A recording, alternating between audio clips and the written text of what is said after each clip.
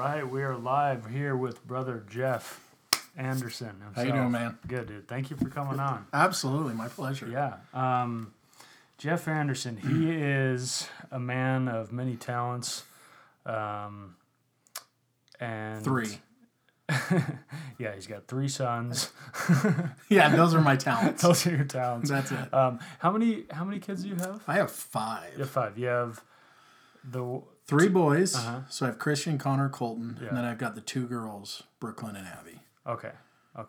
That's. I knew there was one girl for sure. I wasn't Right. sure about the other one. Yeah.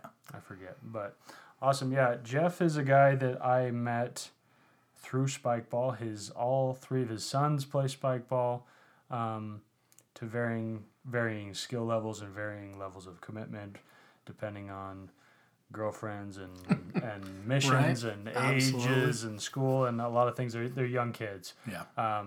They're what? 18, 16, and 13? So you're going to put me on the spot. 19, 17, and then one turns 14 tomorrow. Okay. Coco turns 14 tomorrow. Nice. Yeah. So, you're kind of like, in my mind, you're like the first generation of like Spikeball dads. Right? It's Absolutely. it's kind of a cool, unique thing to be in. Like, there's a couple other guys that I've met, traveling to tournaments and stuff that have, been there since like 2014 or 15 or whatever, been traveling with their sons. But since Utah uniquely has its very own scene and there's lots of tournaments here and you don't have to travel Right. to play competitively necessarily, it's a cool thing because, there's a lot of parents that come to a lot of the tournaments, but you've become like a face of the community in a way. Absolutely. And it helps. It helps that you have 3 sons that play. Yeah. And it helps that you're not a quiet person. No. Never been accused of that. No. But yeah, how does it, like, tell me how, and I don't want to spend the whole freaking podcast talking about Spikeball. Half the people don't even know what Spikeball is. But how has Spikeball kind of affected you and your life and like your relationship with your sons? Because, and I know you play around for fun sometimes, but it's more like you're there to be a part of the community and support your kids and just have a good time. How is like this new weird niche little sport kind of affected things for you? Well, it's been really interesting. So I grew up very active, very athletic, basketball, rock climbing. I mean, you name it. If it was adrenaline, a lot more of the organized sports. Yeah. In fact, I've got a younger brother that's 4 years younger than me, and a lot of times brothers compete. He and I never really competed because I was very skilled at the organized sports, the football, basketball, things with rules and boundaries. Yeah. And he excelled in all the extreme sports. Okay, yeah. Snow skiing, water skiing. There was a little bit of blend over, and I did all those things too. But it was awesome because we would both just feed off of each other and build each other, and it wasn't a competition because I always knew if I get on a slopes, if I get on water skis, Joey's going to beat me. Yeah. Give me a basketball and put him across from me, I'm going to beat him. Yeah. And so we would just build each other up. Now, I became a dad, and I would see my kids, and they would be engaged in all different activities. A lot of them were more the organized sports. Yeah. But Christian loved soccer. Connor loved basketball at the time. Colton was young enough that he didn't really know the direction he was going to go yet. And then, blessed COVID, right? Yeah. COVID hit. Christian was a senior. He was a captain of his soccer team. Mm-hmm. And it was the first time I've seen that son utterly devastated. Yeah. I mean, it rocked him to the core. Because their season was canceled. Everything gone. Yeah. He had been groomed when he was playing varsity as a freshman, ninth grade. Yeah. He wasn't even going to the school. Right. He was off at junior high, playing varsity. And that's pretty good because he's a little tight. Yeah. Like, I mean, he's a little bigger now, obviously. No, but back then, he's not a big brute. No, but he never backed down from the fight. Yeah. And that's what made him impressive is you'd watch this little ninth grader go out, and, I mean, he put his shoulder into anybody. Yeah. And his coach told him, we're grooming this ninth grade group to launch senior year win a state championship. That was their whole Yeah. goal. And 2 games in, everything's done. Yeah. And his own self-identity was so tied into it, it just crumbled him. Oh yeah. And it hurt me as a dad watching this. And then there was this really weird backyard game that Yeah. you buy at Walmart going on spike ball. And I had seen it a little bit, but I had no idea. And he was going and he was playing Saturdays and dragging Connor and dragging Coco. And then all of a sudden, these tournaments started coming in. Yeah. Now, when you ask me how it has affected me, I'm a very, and you know this from our encounters, I'm a very hands-on.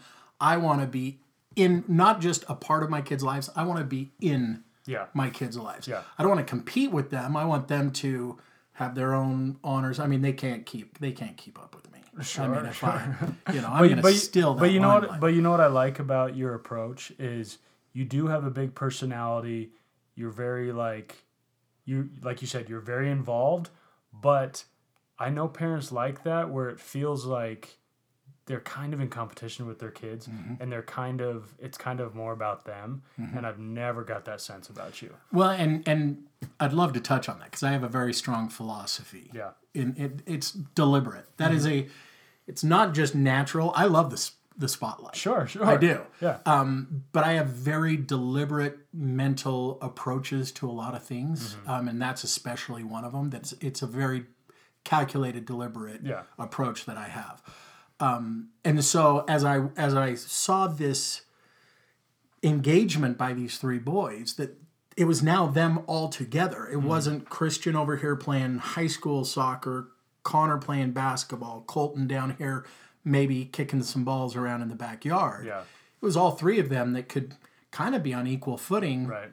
as far as talent and skill level could go. I Right. mean, you've seen Coco can hold his own now with a lot of the guys, Right. you know, and so he gets picked up by, I know he's played with Solomon before. And so I saw this opportunity.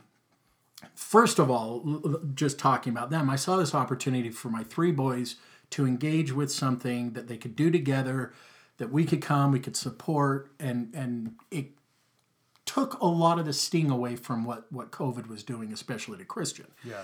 Now, that being said, then I saw the community.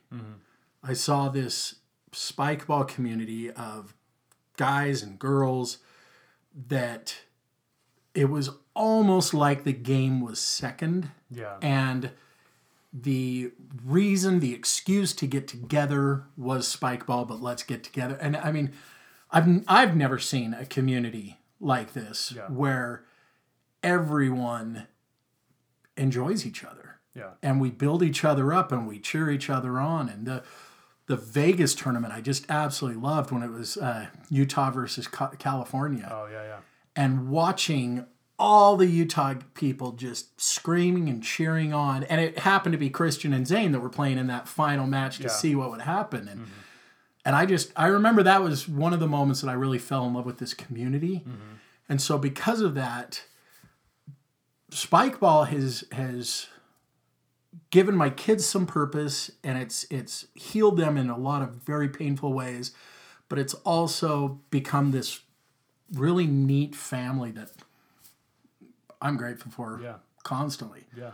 Now, if you don't mind me shifting to my philosophy on this, I had a buddy of mine, because I am not a shy person. Anybody that's watching this, I am not a shy person. Right. If you can't tell. Yeah.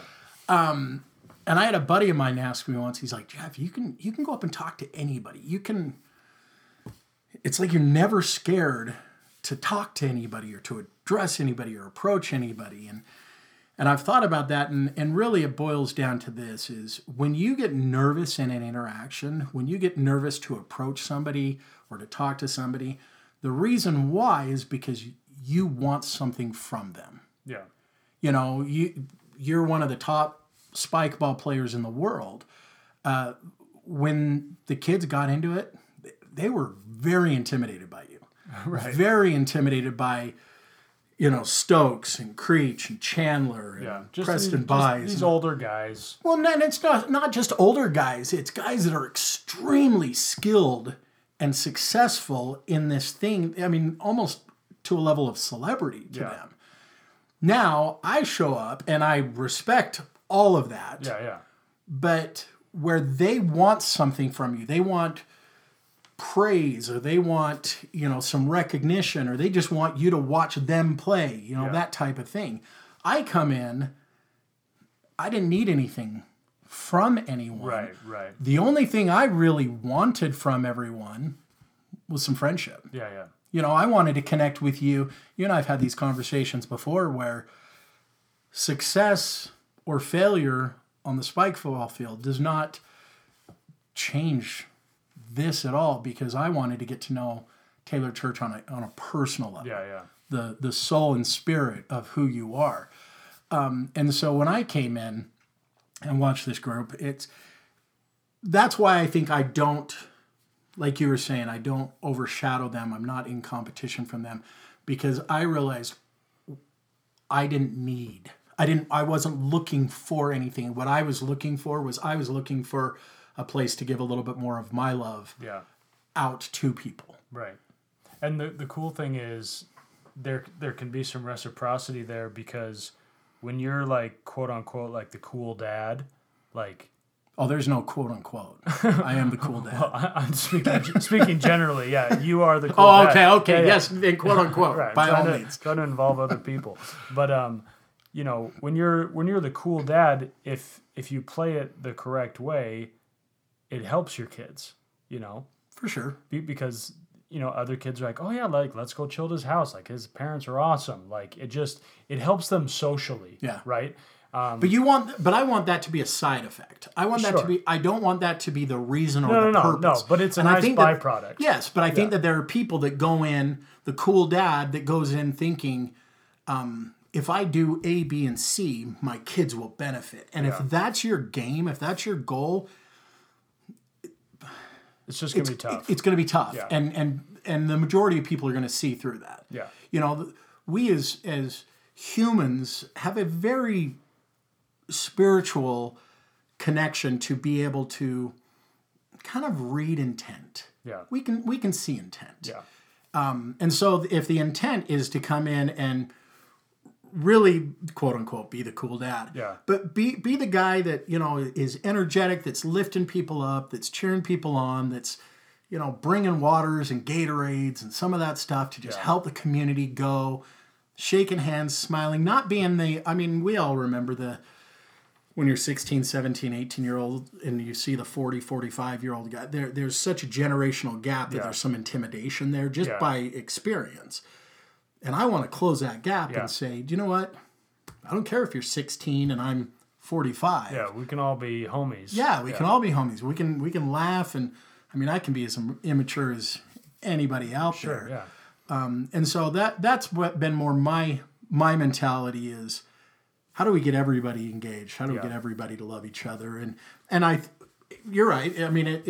There's been a very beneficial side effect. Yeah. Well, that's one thing I've loved about it is, I'm in my 30s, and I'm hanging out with a lot of like high school kids, and I'm hanging out with a lot of guys in their young 20s, and then I'm kind of chummy with some of their parents, and then some of the older. There's some guys in their 40s that play pretty consistently, and it's just a cool hodgepodge where like I wouldn't like, in what other scenario am I like meeting high school boys, and becoming any sort of figure in their life, right? Besides a job, maybe a teacher or a coach or something, but even then there's like some tighter parameters on your relationship, Whereas like... Well, and there's some responsibility there. Yeah. There is. Yeah. Not just your age, but also, your status within the community, your status within the game. Mm-hmm. You have some responsibility. I have some responsibility. And some of that's a little bit different. Yeah. I've developed a reputation within this community that I am kind of one of the dad of Spikeball. Yeah. So if these kids come up, they they know I'm a safe place. Yeah. They know, if they don't have water, if they don't have Gatorade, if they don't have snacks, if they don't have, Jeff's a safe place. Yeah. Now that's a responsibility that now I have, and I love it. Yeah. You have a similar but a little bit different responsibility where, and I can take that responsibility, or I can shove it aside and say, look, I didn't ask for this. I don't want this. Yeah. You have the same thing where, there are a lot of people that look up to you, and they want church to watch their game. They want to engage. They want to feel like, hey, can I go up to this guy that's ranked 30th in the world and I don't know him at all? Can I go up and ask him a question about my serve? Yeah. And I think there are some guys that are going to be like, I don't have time for that. Right. But you've always engaged with these guys. You've always engaged with my boys, and I've watched it. I've been aware of it, and I'm one of your biggest fans for that. Right. Not only because I'm impressed with you as a man, but also as a father watching those encounters with my sons, and then extending that out, knowing that not only does he do this obviously with my 3 boys, but he does this with the community. Right. And you're right. There is a line that has to be walked. Yeah. Tighter for you than for Coco. Sure. Right. But for me, it's cool because, a lot of times after pickup or tournaments, I'll go out to dinner with a lot of these guys or whatever. And it's a cool opportunity to be like, to kind of bridge that gap and be like, it doesn't matter that I'm like, whatever, I have more spike ball experience, whatever, or that I'm 10, 15 years older than you. Like, we all are coming from the same place. Right. So that's been cool for me. Do you remember the first time we met? I'm trying to think. I feel like it was the high school championships, that night tournament. It was. In Sandy, I think.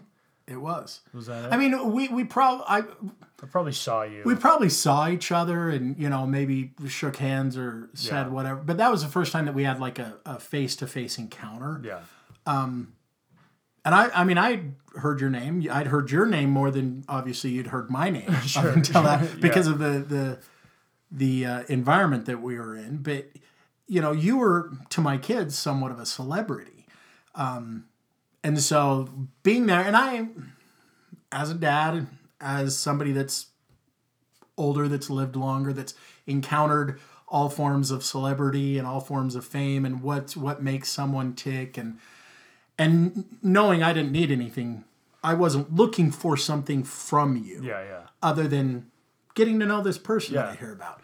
And because of that, it was a very genuine interaction. Yeah. And afterwards, even my kids were like, Dad, you were talking to George for so long. And I'm like, yeah, he wouldn't stop talking to me. He was chatting my ear off. I know. Oh, Dad, come on.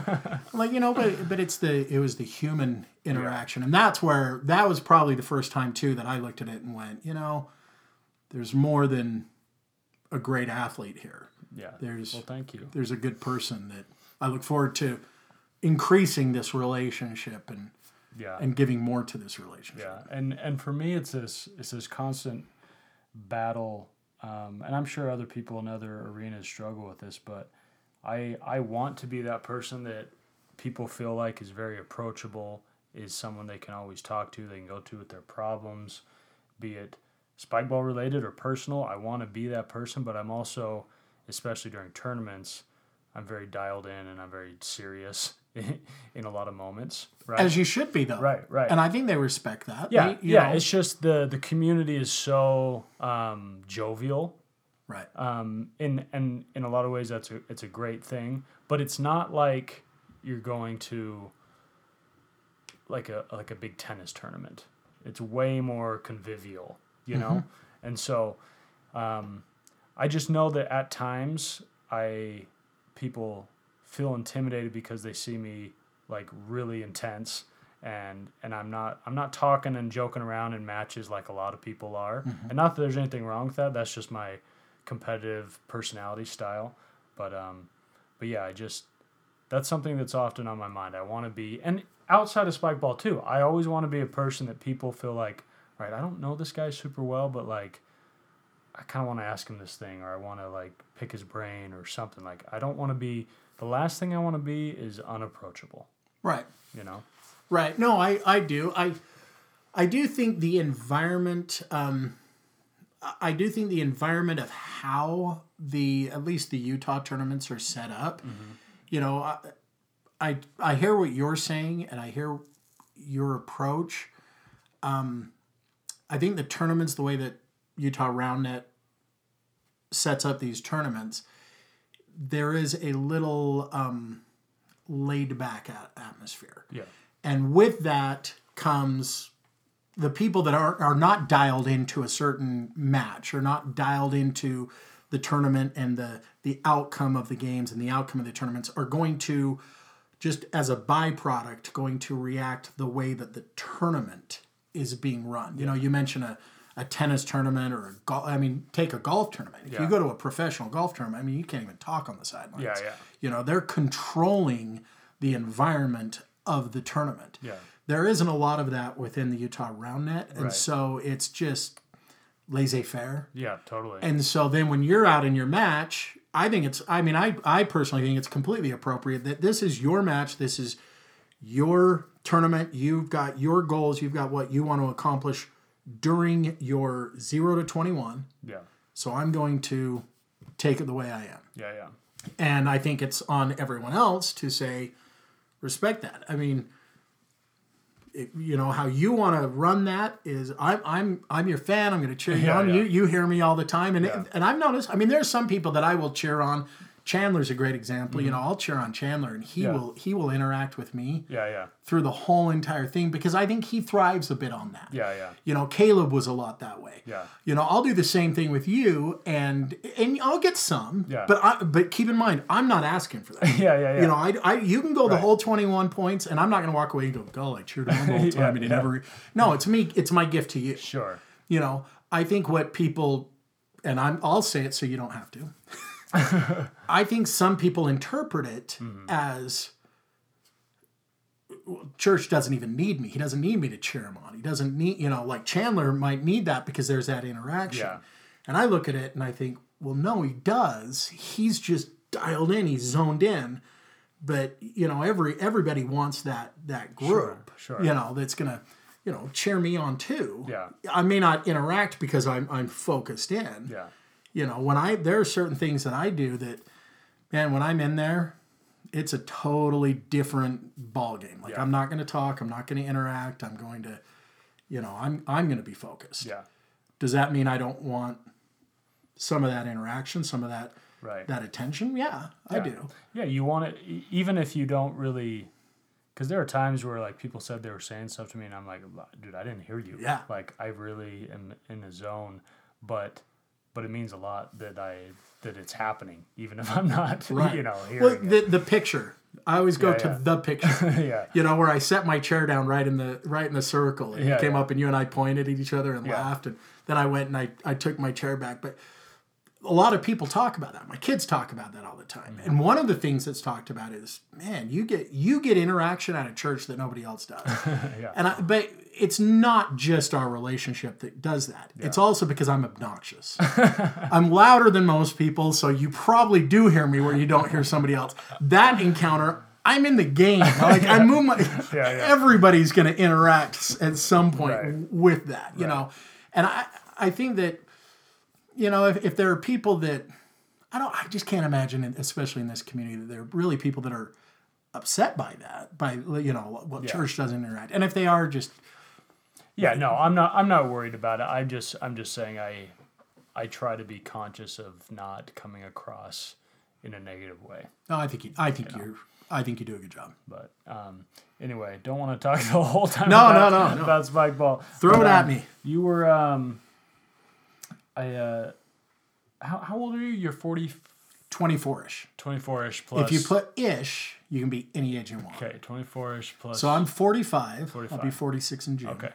This was a subject I wanted to ask you about because I've started to notice it way more in the last 10 or 15 years. But, and I was reading this article about it, but I want to ask your opinion first. Do you feel like time has just gone by way faster as you've gotten older? Like, more so since you got married or since you started having kids or just post college or the last 5 years? Do you feel like there's been a point where things have been exponentially like, wow, my life is flying by? Absolutely. Yeah. Yep. And I don't know why that is. I've noticed it so much that I've thought a lot on it. Part of my thinking is when you're 10 years old, a day, a week, a month, a year is a much greater percentage of your life than it is once you're 45. So all this time shortens just based on how long you've already gone. Right. I also think, and I've thought a lot about this particular thing, and I think it can hit anywhere from 30 to 50, is when you're young, when you're 10, 15, even 20 years old, life is in front of you. Yeah. When you think of life, everything right now is preparation for. Yeah. So time and life is going ahead. You have all these like benchmarks you want to hit. Yeah, but they're all in your future. Yeah. When you're 70, 80, 90, life is now behind you. Right. All those benchmarks you talked about, all the things that you wanted to do or that you did are behind you. You get this sweet point. Some people call it maybe even a midlife crisis. And I've thought about that term, and I've thought, I don't know that I totally buy into midlife crisis. I believe much more in a midlife awakening. Yeah. Is now I have that past to see. Well, that's where people diverge, right? Yeah. You can have a crisis or you can have an awakening. Right. Right. Yeah. It's, do you have the awareness? And I think that there are a lot of people that have midlife crises because they stay where they are. Yeah. Their crisis is, I've done A, B, C, D, E, this line that has led me to right here. And now I have the fork. I can keep going this way, or I can take that painful left-hand turn, change my life, have that awakening, pursue whatever it may be. But it's just way too hard. Yeah. So I'm just going to keep going in this same line, and I'm just going to stay in the crisis. Yeah. Do you feel like you've had that awakening already, or you were like in the middle of it? Or do you feel like it's still a little bit ahead of you? Oh, no, I feel like it hit me probably a few years ago, and I am still right in the thick of it. I feel like I have the awakening. I feel like I know where I want to go. Yeah. I can see the fork in the road, and I can see if I continue to do certain behaviors, if I continue to make certain choices, or just let life exist, I know the path that I will go down. If I have the courage and I see this path, and it's scary. I always go to kind of that's the Garth Brooks song where he talks about life is not tried, it's merely survived if you're standing outside the fire. I think that I have a vision that I tell myself quite often of, imagine you've got this ring of fire and you're standing in the middle of it, and you're safe, you're okay, the fire is around you. But the consequence of that fire is smoke. It's heat. And as long as I crouch down and I get low enough, I can get some air. Yeah. And the smoke's not too bad. But that fire's not going anywhere. Yeah. Now, on the other side of the fire is your oasis. Right. Your beautiful field, your water, your mountains, whatever. Imagine some imagery that you absolutely love. And it's outside there. And all it's going to take you is walking through the fire. Right. And this has kind of hit me so much of so many of us it's just good enough for me to stay crouched down here, getting this oxygen down here, because I don't want to walk through. I don't want to get burned. Yeah. I don't want that pain of walking through. Now, then you see fill in the blank here. You see your Jeff Bezos, you see your Elon Musk, if money's your thing, or you see, the person that's got a podcast, YouTube, where they're traveling the entire world, and you see these guys and they're all over there. They're in that oasis. You're like, I want to be like that person. You go, okay, well, walk through the fire. Right. Well, no, I don't want to walk through the fire. Well, they all walked through the fire. Yeah. Well, I think I'm just going to stay here down under the smoke.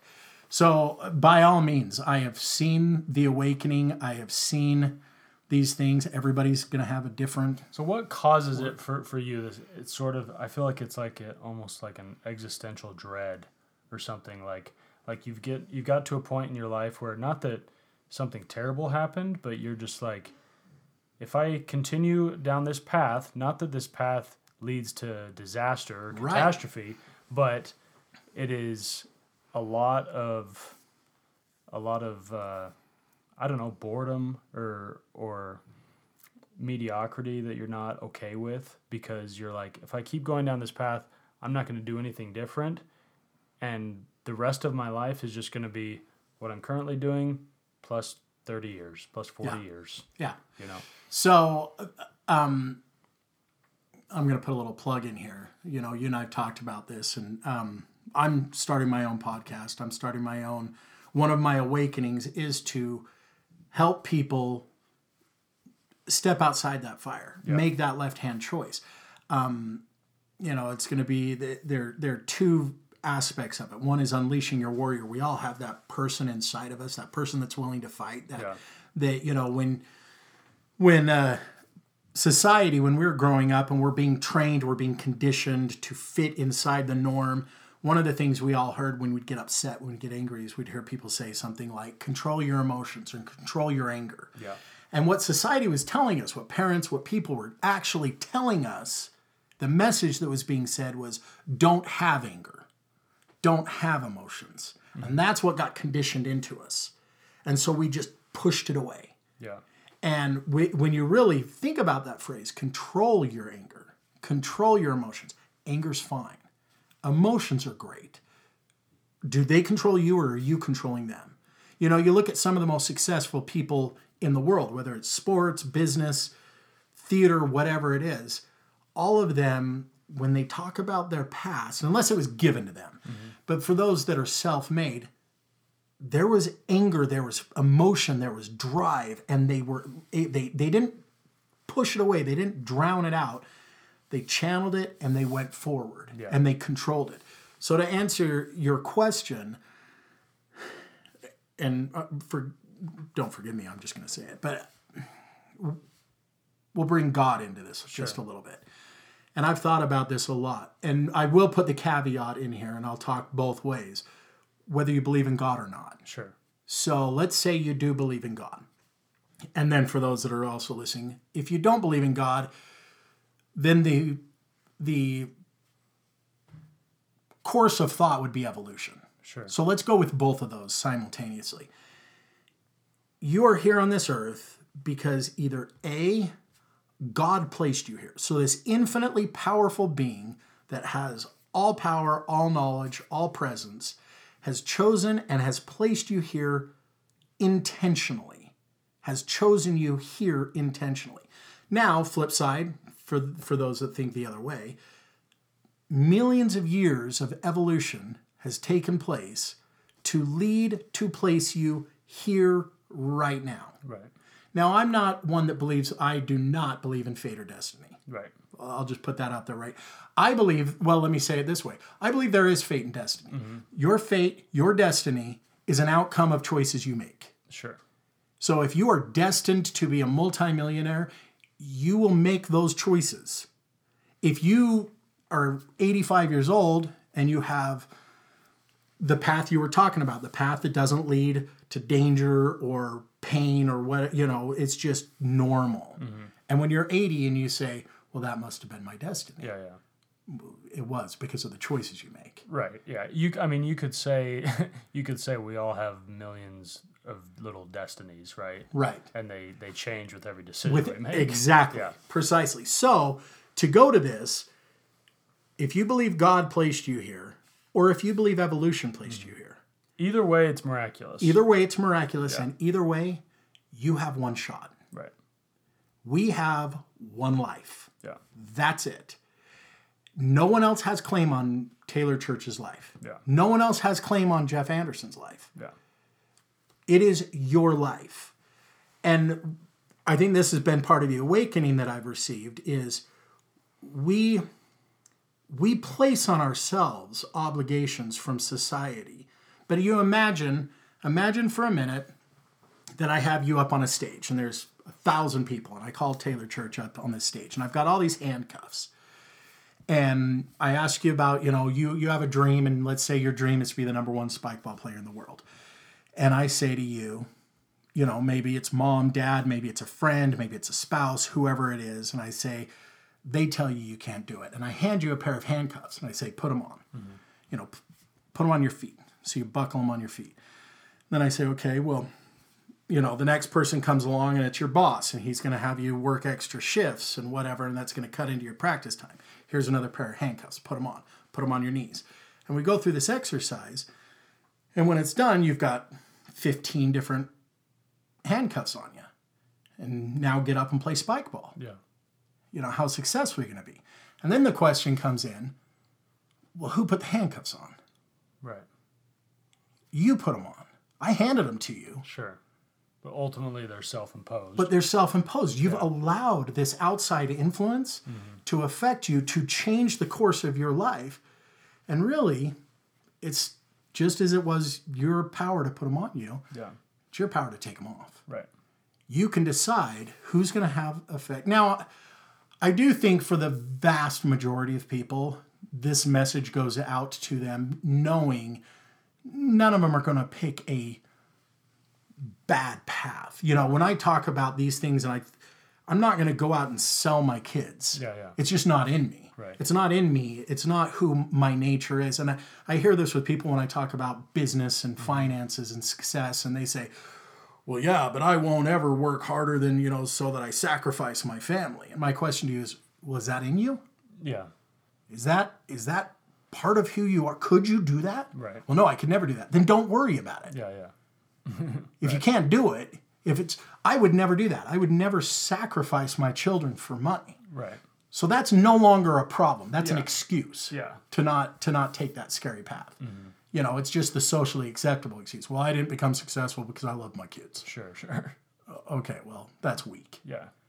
That was an excuse. So my whole philosophy, just going back to it, is whether you believe that it's God, whether you believe it's evolution, you're here, you have one chance at 40, 35, 30, whatever it is. For me, a few years back, I started realizing, okay, my preparatory days are kind of wrapped up. Yeah. Now I'm at the show. Yeah. Right? Like practice is over. Yeah. So am I going to continue down this easy path because it's comfortable, because it's easy? Or am I going to stand up in this ring of fire and run through Now, you don't want to walk through that ring of fire. Right. If you want to get to that oasis, don't stand up and slowly walk through that Right. fire. Yeah. It will consume you. Yeah. You want to be over there. You make that decision. You take that deep breath. You stand up and you run. Yeah. And go for it. Don't look back. Don't get halfway through that fire and then say, whoa, I think I'm going to go back in there. Yeah. Make that decision. And I think nowadays it's an incredible time to be in your 40s or your 50s and be like, you know what? I still have dreams. I still have huge aspirations. Just because with technology and the internet and the proliferation of knowledge, like you still have plenty of time to like accomplish so much. And I think, even 1-2 generations ago, not that your life was over at 40 or 50, but you pretty much had to kind of stay in your job and do what you had to do to put food on the table. And I just think there's so many options now. Yeah. Even if you want to be like, okay, I got some money saved up so I can afford to like quit my corporate job or whatever while I pursue this dream, but you can still like go drive Uber. Oh, for sure. Or flip stuff online and feel like you're not in trouble. Right. So it's a cool time where I think there are less excuses available. Yeah. Now. Well, I have a successful construction company that I own that provides everything I need and more. Yeah. God did not put me, evolution did not create me to climb ladders. Yeah. And so it right now it's a means to get me through the fire. Yeah. But it is a matter of making that decision. And so I know why I'm here. Right. I know what I'm supposed to be doing. Mm-hmm. and it's just so. But I'm not gonna just turn off the keys to the truck. Yeah. I'm going to do that, but with the deliberate choice to do that. Now, going to your point, I love that you bring this up, and I'll probably make some people mad with this, but I have a very strong opinion about college, university education. Yeah. And I'm not opposed to college and university. Yeah. I'm not. But you look back 50, 60 years ago, 100 years ago, you look back 20 years ago. The purpose of the university was because that's where knowledge was. Yeah. That is where you went to get the information. Yeah. To be taught it, pass your tests, whatever, get your piece of paper that says you now have access inside of your mind to all of these things that fill inside of this piece of paper. Yeah. You can now pick up your university. People walk around with a PhD in their hand all day long. Right. Access to information and knowledge has never been more accessible. Yeah. Ever. Now, again, for those that are going to university, that's great. Go after it. For those that feel like this might not be for me, that I want to pursue something else, pursue knowledge. Sure. Pursue education. Pursue gaining the talents and skills that you need for whatever the reason is that God or evolution put you here. But do it fully, and it doesn't need to be, you don't need to go somewhere to gain knowledge and education anymore. Right. And you think about the most successful people, your whoever it may be, Joe Rogans or the Paul brothers, or these people that are just making grundles of money. And this is a thought that I've always had, is all of us fit into two categories simultaneously. But which category are you doing more of? One is the category of consumption, and one is the category of provide, that you are giving something. Yeah. That you are providing a entertainment or whatever it may be. Production versus consumption. Production versus consumption.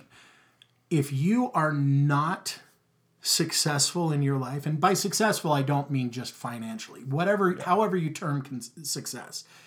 If you're not successful, chances are, if you analyze your life, you're way heavy on the consumption side. Yeah. The Logan Paul and Jake Paul are putting out much more content than they are ever consuming. Right. And so if you just don't have time to do both. Yeah, exactly. Right? You're either consuming or producing. Yeah. Right? Very, very few. I mean, I can think of nothing off the top of my head where they're simultaneously together. Right. So if you want to be successful, you have to figure out a way that you're consuming less and producing more. Right.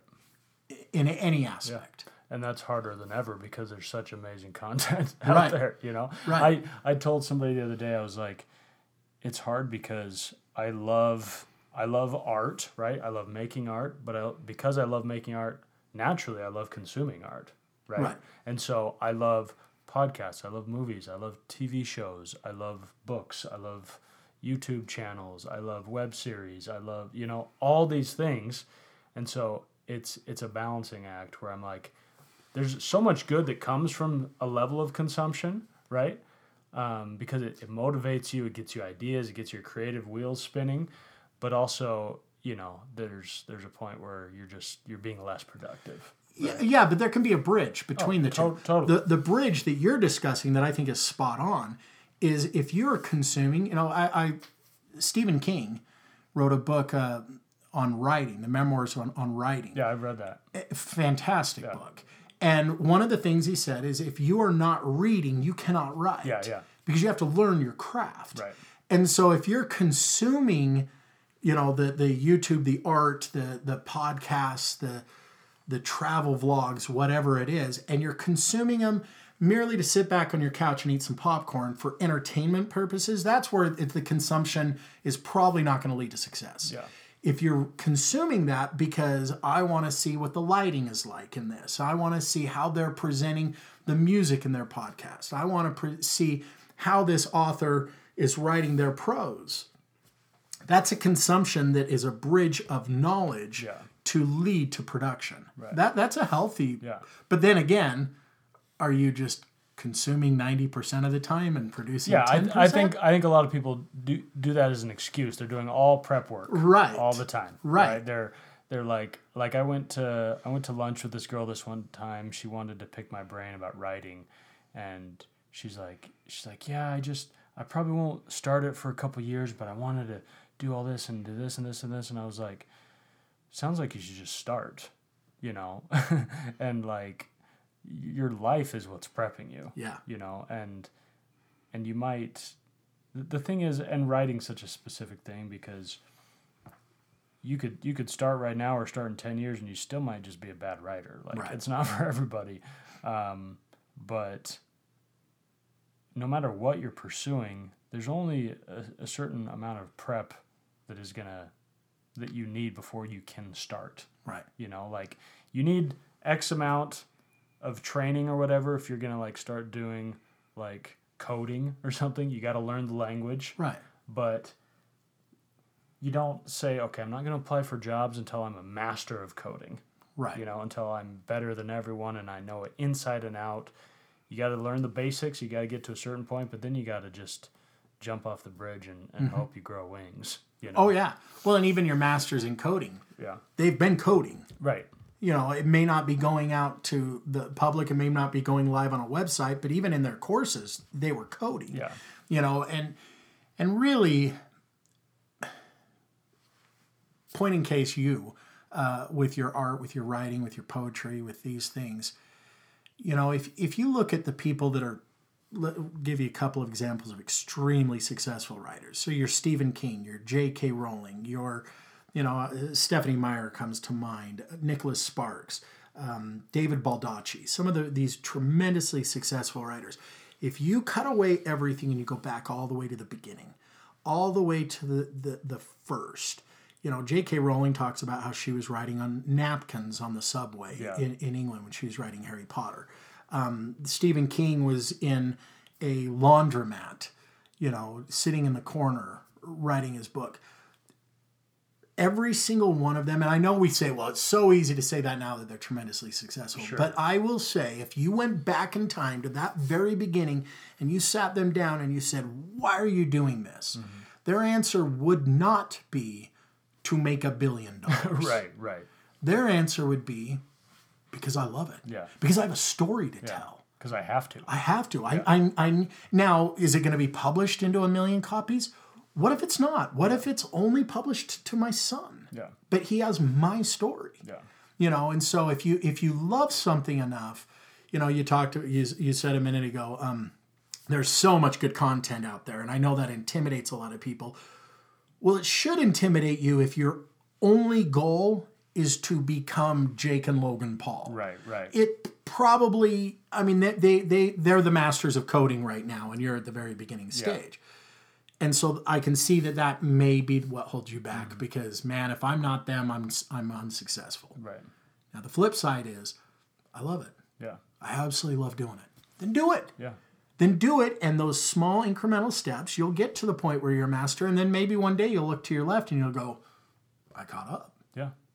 And I think if you're doing something you love and you're, like we talked about, you're putting out a lot of stuff constantly every day, you're going to get to one of 2 points. You're either going to get to the point where you're like, maybe I'm not that passionate about it. Maybe Right. I romanticized it and I actually have this different thing I want to do, which is totally fine. And a lot of people get to that point. Or you just fall in love with it and it just becomes what you do.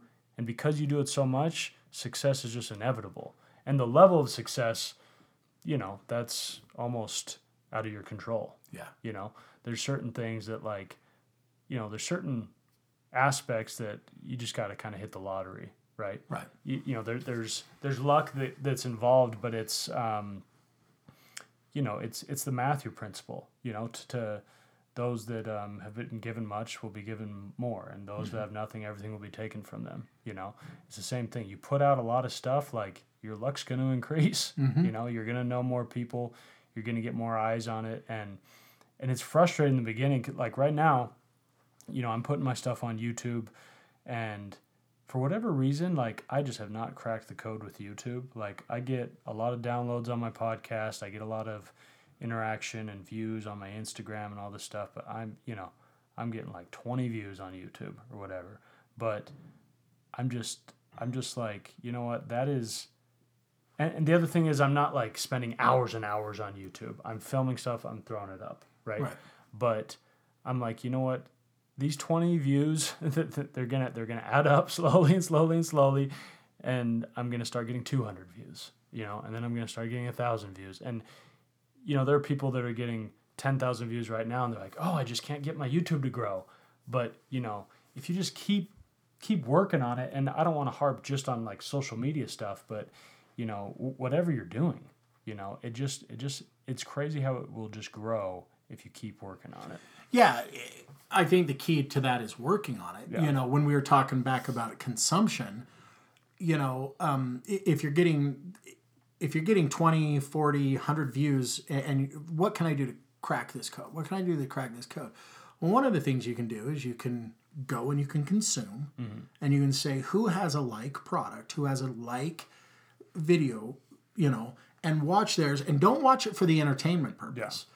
Watch it for, like I said earlier, watch it for lighting, watch it for, we're going on this trip to the Dominican Republic here in a couple weeks. I served my mission there. Christian just got called there. It's absolutely insane. My little brother got called there. He and I served in the exact same mission, Santo Domingo West, and now Christian's going to Santiago. We had this trip planned back in November, and he got his call in January. So it was like, it's crazy. This is just nuts.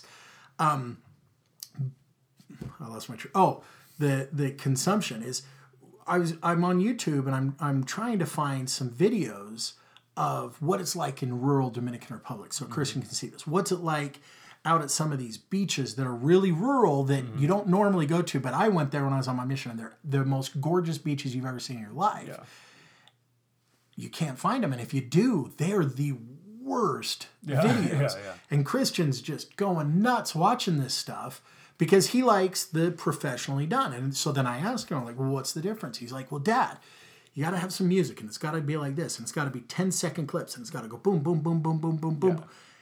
And here's a kid that's consumed now for entertainment purposes, but at some point he started to analyze the difference between these two and saying, this one's garbage and has 4 views. This one's incredible and has 10,000 views. This is the difference between the two. And that's where that consumption's really good. So if you do want to be tremendously successful at something, don't just analyze them. Analyze yourself and be like, okay, what are the things that I can tweak here and change up and give it a shot. And then all of a sudden, boom, boom, boom. If you start getting that trickle up, you're like, okay, we're on the right path. What more can we do here? I wanted to circle back when we were talking about kind of this midlife crisis and feeling like time just moves by exponentially quicker. So like I said, I actually read this article today about this, just kind of the psychological phenomenon of time feeling like it's moving quicker as you age. And I think there's definitely an aspect of, like you said, okay, when I'm 5, a year is 20% of my whole life. That's a lot. Whereas you get older and you're like, what's a friggin' year? It's 1% of my life, But the other thing this guy said was really interesting. He said, when you're a kid, when you're a young person, everything that happens to you is so novel. You have new experiences every single day. And so what happens is those new experiences equate to shorter days. You think about when you're like on vacation and you're jam-packed doing a million things, right? You're going to this new beach, and you're going to this spa, and you're this new restaurant, and you get home, you're exhausted, you're at the hotel, and you're like, that day went by like that. It's crazy. But so those days seem shorter, but then when you've been home for 6 months, you look back on it and those days seem longer because you have more memories. But when you're just like going to work every day, you go work out, you hang with your kids, you have dinner, you go to bed, and nothing new is happening, nothing novel is happening, those memories don't really stick with you. You, of course, have memories and things stick out, but this psychologist said, the thing that makes time seem like it's longer is novelty. And I thought, wow. And he's like, so really the way to make this time slow down, because I think sometimes people feel like, dude, I feel like my life is like moving too fast. Like I want it to slow down because I feel like I'm going to blink and I'm going to be 10 years older, is to engage in new things, in novel experiences. And there's so many awesome ways to do that. You know, I think traveling is a big way to do it. You know, you experience new cultures. You just see new things. And for me, I started doing this thing. I don't know if you're good at this, but I've always been terrible at like having a planner or an agenda. But I want to be more organized and more driven in those ways. But one of the things I do is I make a list of at the end of the day, I want to have written down a few things I did that day that I've never done before. Even if they're tiny, trivial things like I went to this new restaurant, or I called this friend that I've never called. We just usually text.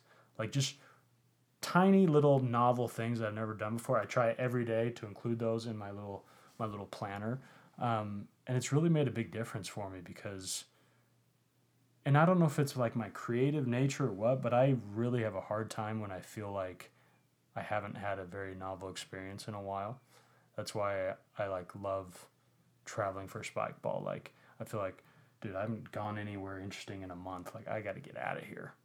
Right. And that's why like I love going to new restaurants. I'm like, yeah, the food might suck, but like I've never been here. This is cool. Like there's new waiters, there's a new menu, there's a soda I haven't tried. There's all these new things. And to me that helps kind of keep me alive and keep me happy. And I don't know, I just thought it was this cool phenomenon that he kind of put a reason to why it happens and gave kind of a solution to how you can kind of slow it down naturally. Well, and I think anticipation plays a heavy part into that. You know, you imagine, again, going back when you were a kid, you imagine you wake up one morning and you find out let's say it's 10 o'clock in the morning. You find out at 4 o'clock you've got a dental appointment. Mm-hmm. You don't want that dental appointment to come. It's terrible. And it is amazing how fast time moves. Right. When you're not looking forward, like, I don't want that to come, it's there. Yeah. Right? Now, same morning, you wake up at 10 o'clock in the morning, kids, parents come in and they tell you at 4 o'clock, we're going to the airport, we're going to Disneyland. Yeah. You're like, what? Yeah, time's crawling now. Time is now crawling. And I think that's what part of it is when you get 40, 45, you don't want that death to come. When you were 10, 15, 20 years old, you had your whole life ahead of you and death wasn't even a possibility. You were the one person that was going to live forever. Yeah. You know, and so then time is just creeping by because you've got all the time in the world. When you hit 40, 45, you realize all these dreams have been left undone. You can still do them. Yeah. But death is not, I'm now 45 and chances are at least half of my life is over. Right. And it's like, okay, well, what have I not done? Because that dental appointment is coming real fast now. Yeah. And time is just going to move so much quicker because I don't want that. So then how do you interrupt that? Just what you were saying. You put in between you and death those novel experiences. Mm-hmm. Those waking up and I'm going to Disneyland. Yeah. And there's some things that we can do every day that can feed to that. When I was on my mission, I went 2 years with no hot water. It was cold waters, bucket showers. Yeah. Sometimes it was 2 scoops of water is all you got in a pitcher. Yeah. I was telling Christian how you bathe yourself out of 2 pitchers. Now I love warm showers. Sure. I mean, I'll take an hour-long warm shower just about every day. It drives my kids crazy. I love them. Yeah. But if you want that novel experience, here's just a silly little thing you can do is next time you go to take a shower, turn it on cold first. Yeah. Get in there. Mm-hmm. 1, it'll wake you up. Right. But 2, when you get in there and you take a step back and then you turn on the warm water, that warm water will be really novel. Yeah. It will tingle your flesh. It will give you that, I love this feeling. And you have this, you'll have a shower like you haven't had before because you've inserted a very novel experience Yeah. into it. It's kind of like it's like when you work out. Like a lot of times you work out and it's pretty horrible. Like Every time I work out, right, but when you're done, you're like, I love it. I'm done. I'm glad that I worked out. Yeah. And it's kind of like I can't remember what writer said this, but he's like I hate writing, but I love having written. You know, and I don't necessarily feel that way, but there's a lot of things in life that the actual process of is a little arduous and it's a little painful, but when you're done, it's so rewarding. Right. You know. Right. Let me ask you kind of a weird question, but it came to my mind. I was thinking, you have 3 sons, all kind of, you know, all teenagers basically. How have you approached, like, especially in these days, like talking about like sex and pornography with 3 young boys? I just let them go to the internet. You just let them Figure it like, out. hey, there's a lot of stuff out there. You're gonna find all you need.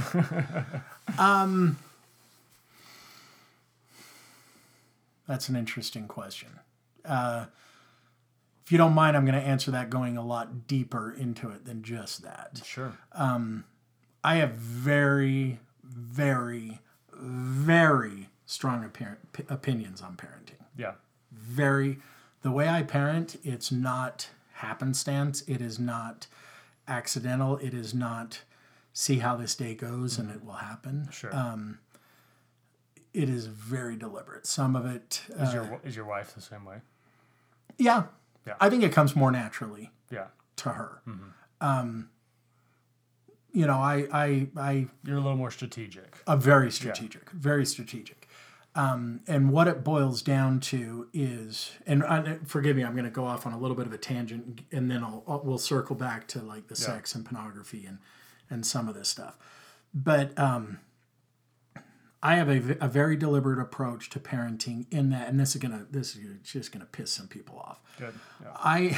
Right? Yeah. I do not, and I'm going to say this emphatically, I do not believe a parent's role is ever to punish or discipline their child. Okay. There you go, guys. There you go. It's out there. Podcast over. Podcast over. Okay. Piss some people off. You hear all the time, well, if these kids would have been disciplined more. No, a parent's role is not to punish or discipline.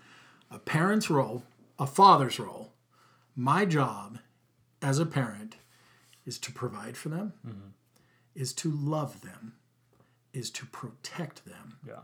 and it is to teach them. That's it. Yeah. There you go. Okay. Provide, boom, done. We all get that. Yeah. Love, now everybody's got a different way to do that. But I think we can pretty much agree, love them intensely. Yeah. Love them intensely. Now, protect them. Protect them from whatever it may be. Yeah. I mean, spike ball tournament, Christian still gets mad at me about this. We're at a spike ball tournament. Christian and Zane, they're both in high school. They're playing. You can tell the game's getting heated. They're playing against a couple of 25-year-olds, whatever. It's intense. Christian and Zane end up winning. Yeah. And as they win, they turn and they start walking towards me. Because that's just where all their gear was. It didn't have anything to do with me. But they're walking towards me. And Zane chirps something over his shoulder. The guy chirps something back. Zane chirps something back. The guy turns, walks towards Zane and Christian and says, "Hey, come here." And I am out of my seat. Yeah. That quick. Yeah. And and I've got I've got a loud voice, but when I have a loud, stern voice, it's terrifying. Yeah. And I just boomed at this guy to stop, turn around, and walk away. Yeah. Because I will protect my child. Yeah. Now, and this goes a little bit back to the community. I don't have 5 kids. Man, I've got 300 kids. Right. Once you become family to me, Right. like I'm the alpha bull in the field that somebody's going to have to come through me to get to. Yeah, you're Papa Bear. Oh, I'm totally Papa Bear. So that's, protect can go into so many different things. Yeah. And then you've got the teach. Now, that is where the nuance comes of what people would term the discipline or punish. But if you go into it with the theory of discipline your child, you have now drawn a line on the sand and you're standing on one side and they're standing on the other. Okay? I'm going to discipline you. I am going to create pain in your life. You don't ever touch a kid, Right. to me. Sure. There's no spankings. That's a lazy man's tool. Right. That satisfies no one but the person giving it. Yeah. You know, I had an argument with a guy once. Spanking's great, and I was spanked, and I turned out okay. And I said, no, you didn't. Yeah. But I challenged him, and I would challenge anybody that thinks they're okay. And that's what I said to him. I said, the next time your kid does something wrong that you 100% think that kid needs a spanking, tell him to go to his room. He goes to his room. You take your 20, 30 minutes. Leave, go to the store, whatever. Process it. Process what this kid did wrong, what needs to be corrected, what needs to be taught. How are they going to receive it the best? What is going to benefit them? It's not about you. It's not about me as the dad. Yeah. Parenting is not about me. Right. It's about this kid. What do they need to be taught? And after 30 minutes, if you come home and you say, you know what? Hell, I've thought this over, and the only way this kid could ever learn how to correct this behavior is for me to physically accost him. Right. I guarantee you 99.9% of the people are going to say no. Yeah. So then you back that up and you're like, well, then why are you spanking him in the first place? Yeah. Because it's reactionary. Right. Because it satisfies my anger. It satisfies my need. Yeah. Not the kids. Right. So parenting is very difficult if you take a very deliberate approach. Right. You know, they'd kill me if I talked about them. But all of my kids have done something. I've done something, but all of my kids have done something. Yeah. Where, you know, a quick smack, I don't know, maybe it might correct that behavior. Yeah. I lose trust. There are two people in a husband and wife family. There are two people in the entire world of 7 billion people. Mm-hmm. There are two people that every child should be able to fully trust. Right. And there's only two. Yeah. And the minute you cross those lines, you've betrayed that trust. Right. And I will do everything I can to not betray that trust, because the trust of a child, and by child, it can be 40 and I can be 70. Sure, yeah. But the trust of a child, it's hard to get back. Yeah, and it's the most valuable thing you'll ever have in your whole entire life. Yeah. It is absolutely magical. So going to that discipline, if you're gonna take away the cell phone, if you're gonna take away the keys of the car, and you're doing it to punish or discipline, you've drawn the line in the sand, you've placed yourself on one side and you've placed them on the other. And it's fight time. Right. And trust is going to be, they may have betrayed your trust. Guess what? You're the parent. They're allowed to betray your trust all the time. Sure. You don't get to betray their trust, ever. Right. So, you've drawn that line in the sand. What I want to do is I want to draw that line in the sand. I want to put the negative behavior, the negative actions on one side of the sand, and I want my child and myself standing on the other. And to say, that over there, we're not going there. Yeah. Now, we talk, we communicate, it keeps reoccurring, keeps happening. There's so much communication that has to come into play that then the question is, do I sit my child down and say, look, you know, I know, that behavior on the other side of the sand is not okay. We keep going down there. We need better reminders. We need better reminders. We need something that will cling, that will keep us from that line in the sand. My suggestion to you, Colton, is give me your phone for a week. Yeah. Now, I'm not going to take it from him. Yeah. But we're going to be on the same side, and I've had these conversations where one of my kids says, yeah, it's not good. I need this item taken from me for a while. Then I will keep it in safekeeping. Sure. I will hold it for you. You can trust me. Yeah. You know, and it's on them. And then that way, too, 3-4 days into it, And I mean, this isn't a sentence by a judge. Right. You know, it could be 3. We want the outcome. We want the behavior fixed, and we want to maintain that trust. So it might be 3 or 4 days into it, and you see this miraculous change, and they're going, and you're talking, and they're saying, well, all my friends are going and hanging out, but I don't have a way to communicate with them and know. Do you feel like you can have your phone back? Well, I know we said 7 days. Do you feel you need the full 7 days? Yeah. Well, no. Are we going to do that again? No. I don't care. Here's your phone. Right. Now, I think a lot of people say, well, you're caving. No, I'm not. I'm communicating. Right. This is a team effort. Because the point isn't to be a tyrant. No, it's not to punish or discipline or show that I'm in charge. Yeah. I guarantee you ask every single one of my kids, Christian, Connor, Colton, listening, if you ask them who's in charge, they'll tell you I'm in charge. Yeah. They know, but it's because they trust me. Right. And they know I will not violate that trust. Yeah. And so I can be in charge. Yeah. Because I'll protect them, I will love them, I will provide for them, and I will teach them. Right. That's my view. So, going to pornography, sex, I feel like one of the worst things that we do in our culture. By culture, I do mean Utah. I do mean I am a firm believer in the Church of Jesus Christ of Latter-day Saints. But I will tell you, we do absolute tremendous damage on youth in regards to sex. Mm-hmm. We teach, and it's how it's being taught. Yeah. We teach abstinence. We teach it's wrong. We teach it's dirty. It's, until you're married. Sure. Until you're married. It's dirty. These kids, their frontal lobes are just developing, and they're not hearing until marriage. Yeah. They're hearing dirty, gross, disgusting, dirty, gross, disgusting, dirty, gross, disgusting. And then this magical moment, this clock time goes, and now it's beautiful, okay, and gorgeous. Yeah. It doesn't happen. Right.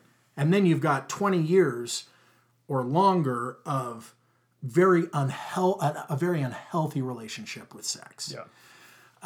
So my philosophy on it is, at the age that they can understand, we're going to talk about it. Yeah.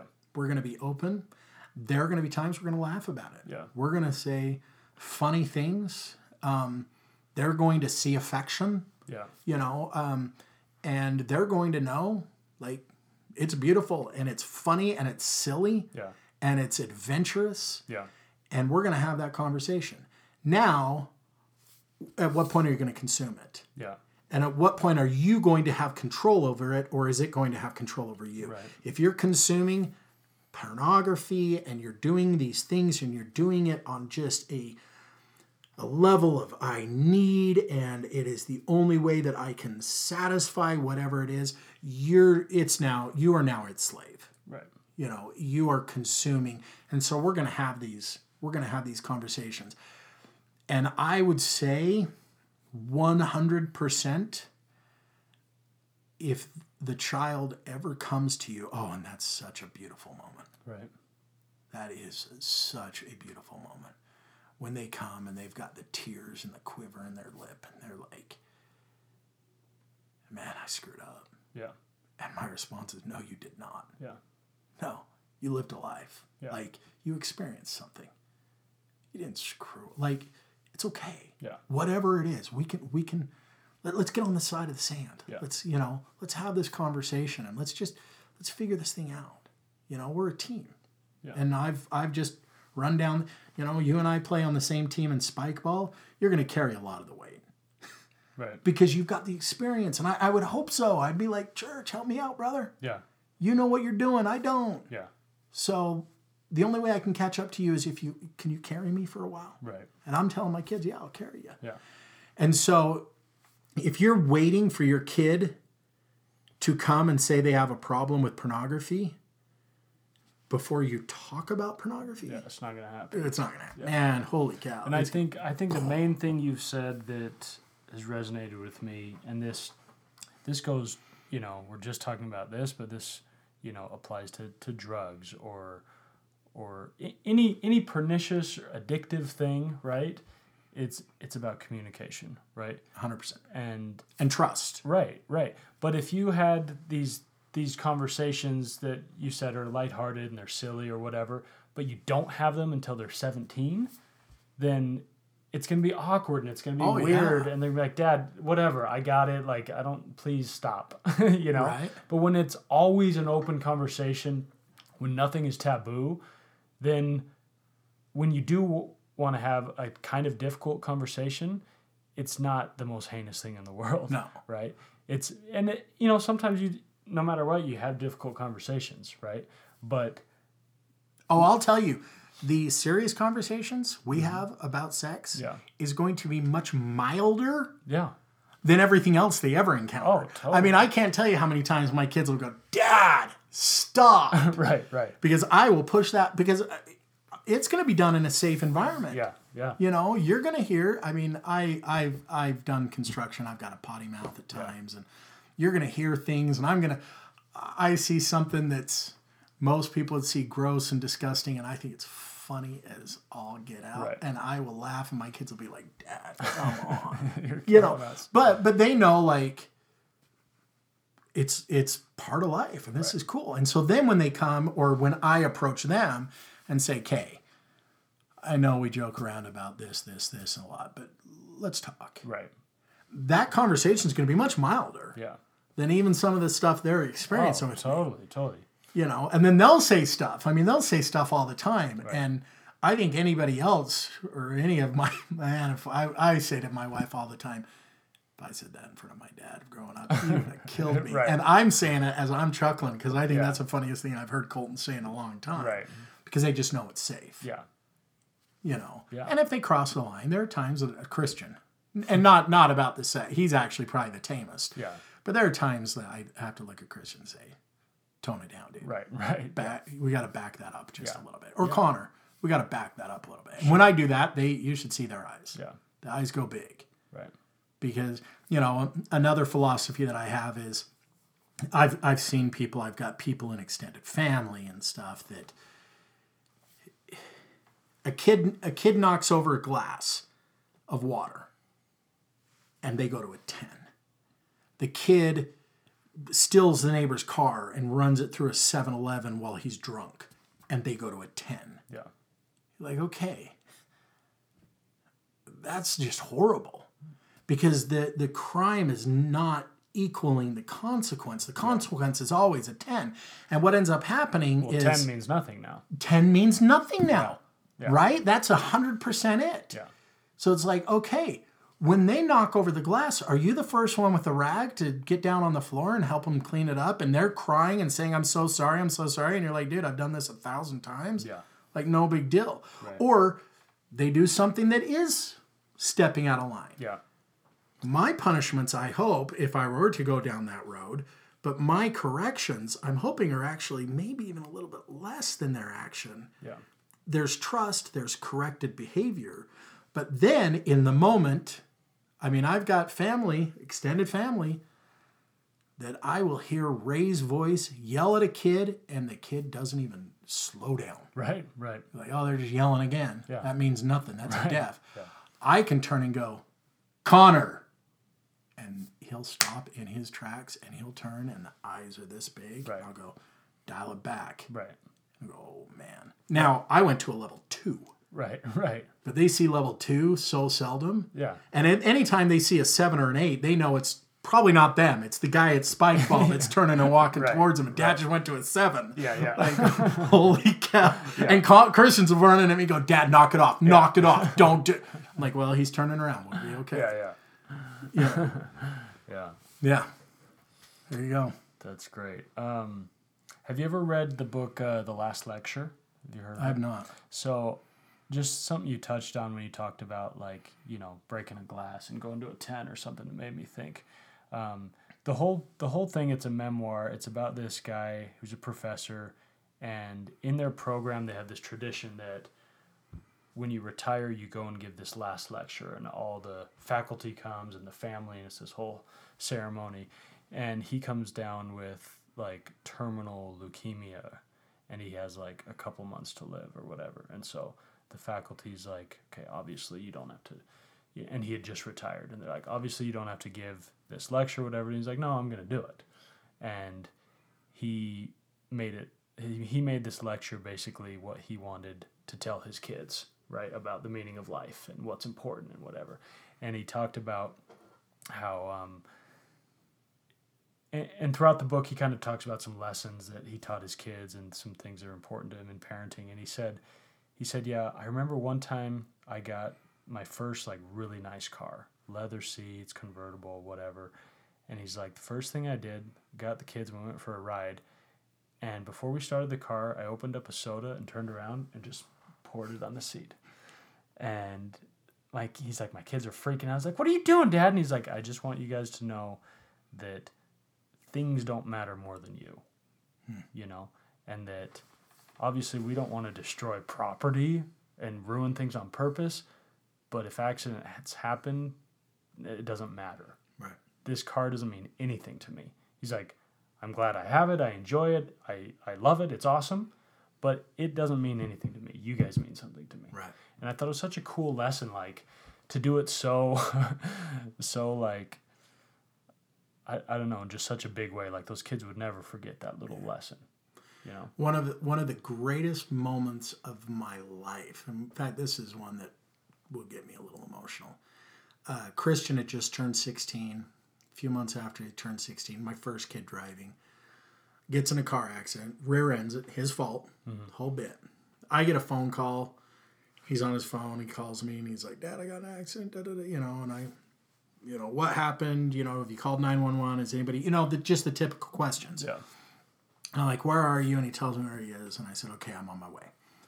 So I go there. We handle the situation, whatever it is, take care of it, get home.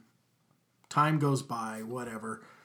And then I hear Christian having this conversation once.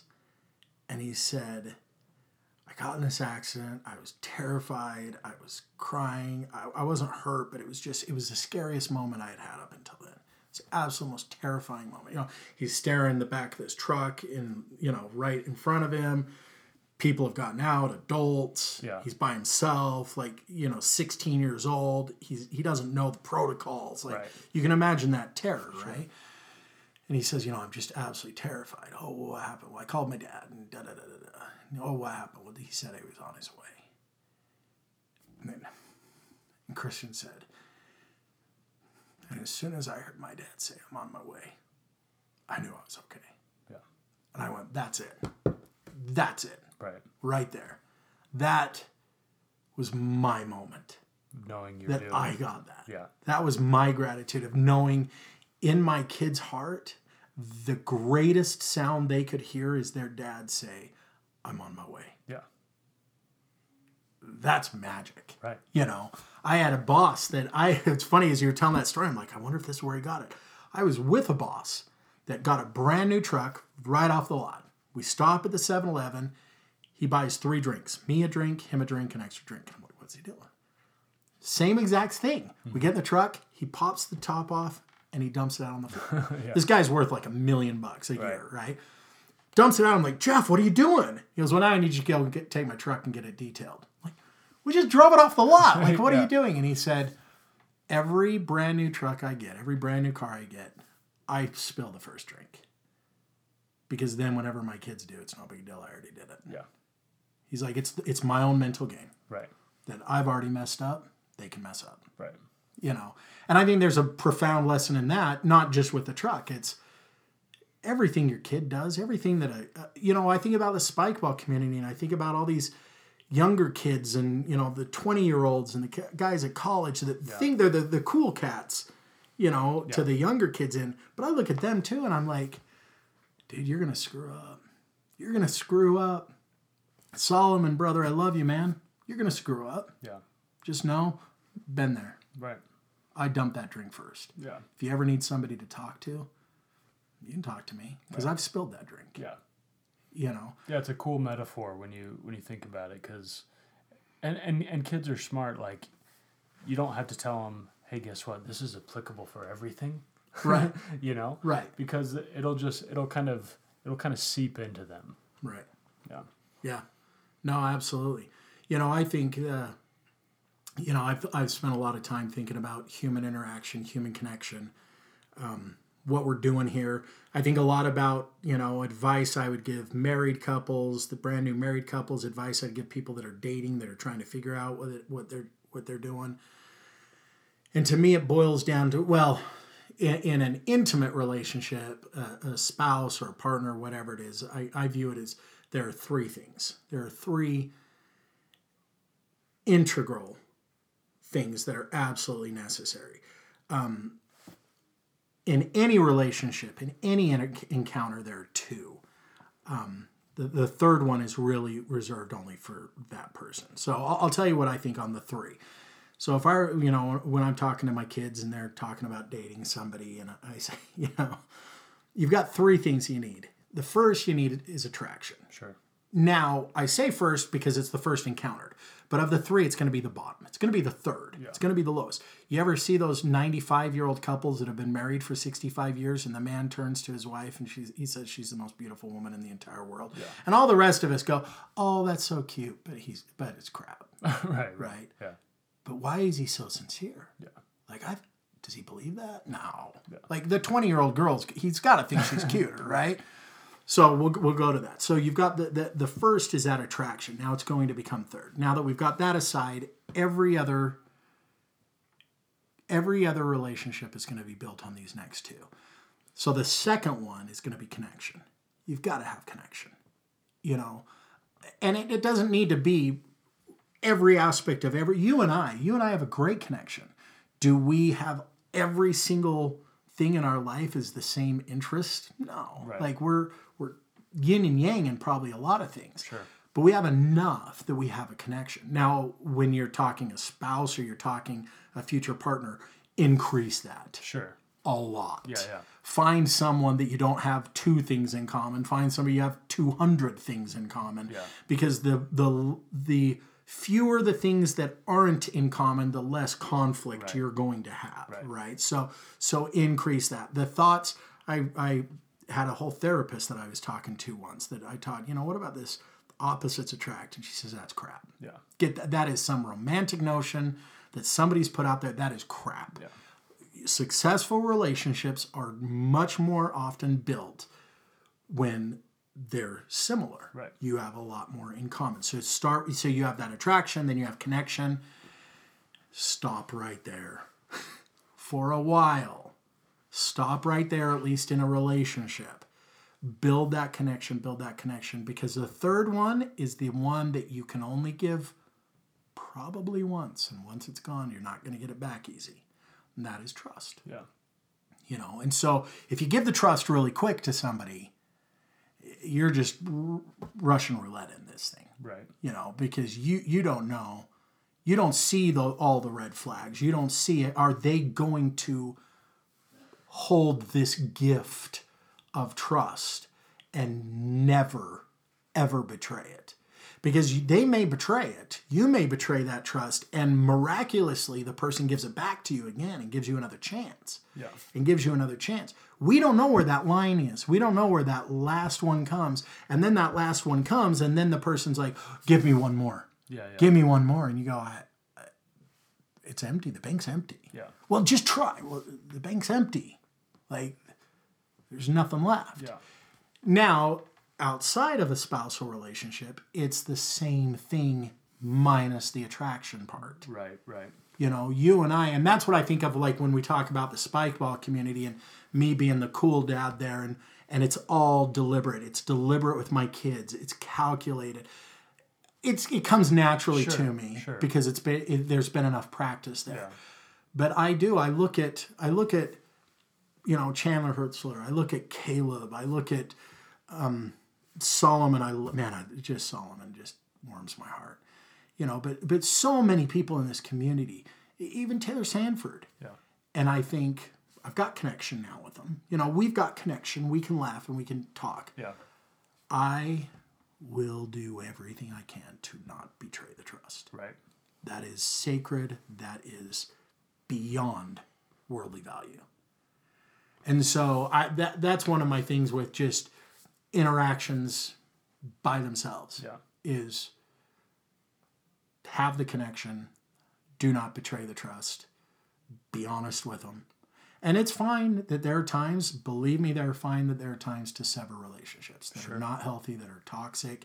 I think you can do it in a way where you can maintain some connection and you can even maintain some trust. Yeah. You're pulling back the curtain on some of the trust. Yeah. I'm not going to give you A, B, and C anymore, but I will still give you D, E, F, and G because those are safe. Right. Well, and I have a lot of friends that like we are still really close, but we don't see each other every day, like we used to. And a lot of times it's just because our lives are going in very different directions and we don't, and if we did spend every day together, there'd be way more conflict. Right? Because we disagree on more than we used to. And our moral compasses are pointing in different directions, right? And that's fine. But most of these relationships I haven't severed. Right. And some people need to, right? But I just avoid toxicity in general. So I don't usually find myself feeling like I'm in a toxic thing where I need to get out. But a lot of these friends are people that I love to catch up with. I love to get lunch with every once in a while or call them every once in a while. And we still maintain a beautiful, close relationship. But it doesn't need to be how it used to be necessarily. And because you've established boundaries. Right. And I didn't even, a lot of these I didn't even, draw a line in the sand. Right. It just happened organically because I think we both realized, hey, like we're a lot more different than we used to be, And I think especially at my age, when you're like, when you're a teenager, you don't need as many commonalities because you're just, your goal is to just like, as a guy, just like play sports and get girls. Right. And like whatever else you do, I don't care. Right. Let's go hang, Everything's a numbers game, right? I need a higher scoreboard on the game. I need more girls that I'm going out with. I need more friends in my circle. Like it's a numbers game. And even more so when you're a really little kid, you don't give an F about anything. You're just like, oh, this kid can play. Right. Let's play. Right. But as an adult... Well, wait, you guys were fighting yesterday. I don't care. He can still play. Oh, he can play now, though. Yeah, right? Yeah. But as an adult, you start to be like, just more picky. And you're like, I don't want to spend time with people that don't, like, really enrich my life. But that doesn't mean those people suck. Right? It just means... Let me scale back a little bit sometimes, But I want to go to that because you talk about that as something very natural. Mm-hmm. But I think that is because you have a healthy self-image. I think it's because you have a healthy idea of your personal boundaries and that it is okay for someone to stand outside of the swimming pool while you're swimming in the swimming pool and you guys can still have a relationship. They don't need to be in the swimming pool. Yeah. I think, and that's something that if there are people that are listening to this, that I would hope that if they struggle with this, I've struggled with this, of everyone does not need to be inside that closest circle. Yeah. You don't have to share everything. You don't have to give everything to everyone. It was a tremendously difficult lesson for me to learn. Growing up in the church, and I've been young men's president twice in the church. I've been elders quorum president. I was a branch president on my mission. It was just yes to everything. And I had a bishop when I was a young men's president that's called me into his office, and he said, "I'm going to give you an assignment. Will you accept it?" And I said, "Yes, I will. Yeah. Absolutely, I'll accept it. What's the assignment?" "Learn to say no." Mm-hmm. I said, "Wait, what?" He said, "You need boundaries. Yeah. You say yes to everything from everyone, and it's burning you out. I can see it." And it is. I mean, I'm the guy that thinks I can do everything. I can help everyone all the time. If you can't do it, I can do it. Yeah. Sit on my shoulders, get on my back, I'll carry you. I can take on this world. And I can. Yeah. Man, I believe that. Sure. I believe I can take on this world. But I found I was tired. Yeah. I was worn out. I was being taken advantage of. And it took me a long time. In fact, it was funny because it was literally that same day that I'm in this big meeting, and he hasn't told anybody else this, and one of his counselors turns to me and says, "President Anderson, would you have the young men do blah, blah, blah, whatever it is?" And I was about to say something, and I happened to glance up the bishop, and he looked at me with these big eyes, looking at me like, "You got it right here." Yeah. And I looked at him and said, no, we're not going to do that. The whole room kind of fell silent. I said, no, it's not appropriate for... Yeah. And it was hard. Right. You know, and you have a skill you have, and I think it comes probably to you naturally, and there's a lot of self-help right there, and I'm impressed by that. But if you're listening to this, boundaries are good. Yeah. Be deliberate with your boundaries. You know, draw circles on a piece of paper if you need to. And, you know, say, okay, the most intimate circle. I had my therapist do this to me once. Draw a circle. It's the most intimate circle. Who's in that? Write yourself. And I wrote myself. Who else is in that? And I said, well, I think, no, you're wrong. I said, well, I didn't even give you a name. That's because there is no other name. That closest intimate circle is just you. Yeah. Nobody else gets to be that close. Right. It is your life. It's what we were talking about earlier. You have one life. It is yours. It's no one else. That circle is you. Yeah. Now draw the next circle. And in that circle, you might have your kids. Yeah.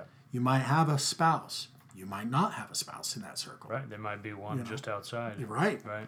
You know, it might be your parents. It might be one parent and the other parent's 2 circles out. Yeah. That's okay. Because in order to maintain that inner circle, that closest one with just your name in it, the other circles need to be balanced right. Right. Because if you let one too far in, they're coming all the way into that inner circle. But it's really hard to draw boundaries like late. Yeah.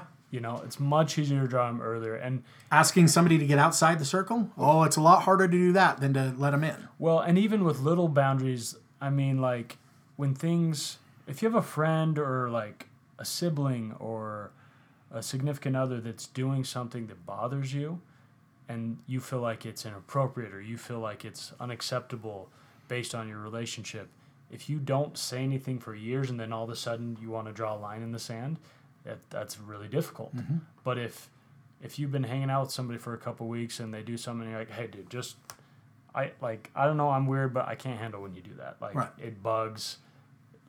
You got to stop. Like, that's a much easier conversation than 3 years in.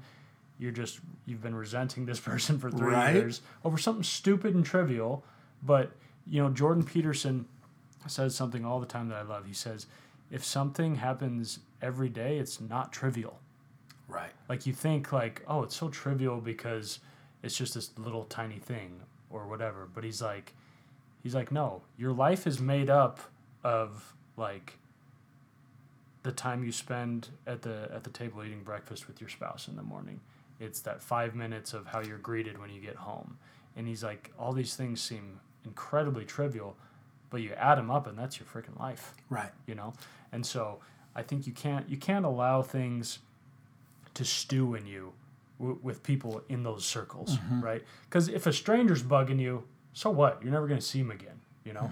You know, stand up for yourself, sure, but if somebody, you know, in a restaurant is being rude, maybe you say something, whatever, you walk away, it's over, you know? But if you're dealing with something every single day, you got to make things clear. Right. You know? Well, and what would be your motivation not to say something? Typically, it's a fear of loss. Sure. You know, if I rock this boat too much, somebody's falling out. Yeah. And I don't want to be outside. I don't want to be in any other boat than the boat with you. Yeah. Right? So I'm not going to rock the boat, so I'm not going to say this. But then what you're doing is you're presenting a false version of yourself. You're not letting that person accept and love the true you. And then what ends up happening is 4 or 5 years down the road, not only are you going to build up a resentment for the action they're doing, but you're also going to build up resentment because they don't know who you are. You have someone that is intimately in your life that doesn't love you, loves the version you've presented, right. But you feel this craving need. Why doesn't this person love me? Yeah. Well, it's because you weren't the authentic version. You know, wouldn't you rather lose that person at the very beginning, like you said, 2-3 weeks into it, before you have all of this built, you know, all this connection, all these ties that have come together, and now you're trying to sever this because you finally realize, like, we don't have all these connections, we don't have this trust, you do A, B, and C. Yeah, I think it's hard. Man, it's hard, but you got to start from the beginning and realize, as hard as it is, man, if they're not the one, they're not the one. That's okay. And I've been a little hurt at times where I think there's always people that you're kind of like, man, I'd love to be in a inner circle with them, Right. you know? But you just, like, you spend some more time and you're like, you know what? It's just not going to happen. And it's not really because of me, but it's because their circle's kind of full, probably. Right. You know? Like this happens to me every once in a while. You know, we always call them, like, these man crushes, right? But you meet a guy, whether it's, you know, in sports or he's a coworker or something, and you're like, man, this is an awesome guy. I wish we were closer friends, but we're just not. Right. You know? And Think of the burden I carry, man. Everybody wants to I be know inside it's my circle. I can't Right? imagine what you're going through. And I'm just like, guys, I get it. I know. There's only room but for there's I cap out at 426. right, and there's just not room for yeah. It's No, tough. I get you. And Yeah. you know, I read this report, this study that was done that, and I think it ties to this. There's some correlations here, and it was discussing getting over a heartbreak. Mm-hmm. You know, getting over a rejection. And it was the analysis of some people get over heartbreak very quickly. Yeah. You know, I mean, it can be, they can be with the person for an extraordinary amount of time or very intimate, close relationship, and it ends in 3 or 4 weeks. And I'm not talking like going out there with somebody else. That doesn't mean they've moved on. Right. You know, they're in a coping mechanism. Yeah. But they said, you know, there are some people that really can move on very quickly. Then there are other people that it takes them years. You know, they'll go through a divorce and 10 years later they're still hanging on to this. So they did this study trying to figure out what differentiates these two groups. You know, part of the hypothesis was, well, introverts probably take longer to get over somebody than an extrovert. But then they looked at it and they said, no, we've got extroverts and introverts in both. You know, is it race? Is it culture? And they couldn't find the commonality.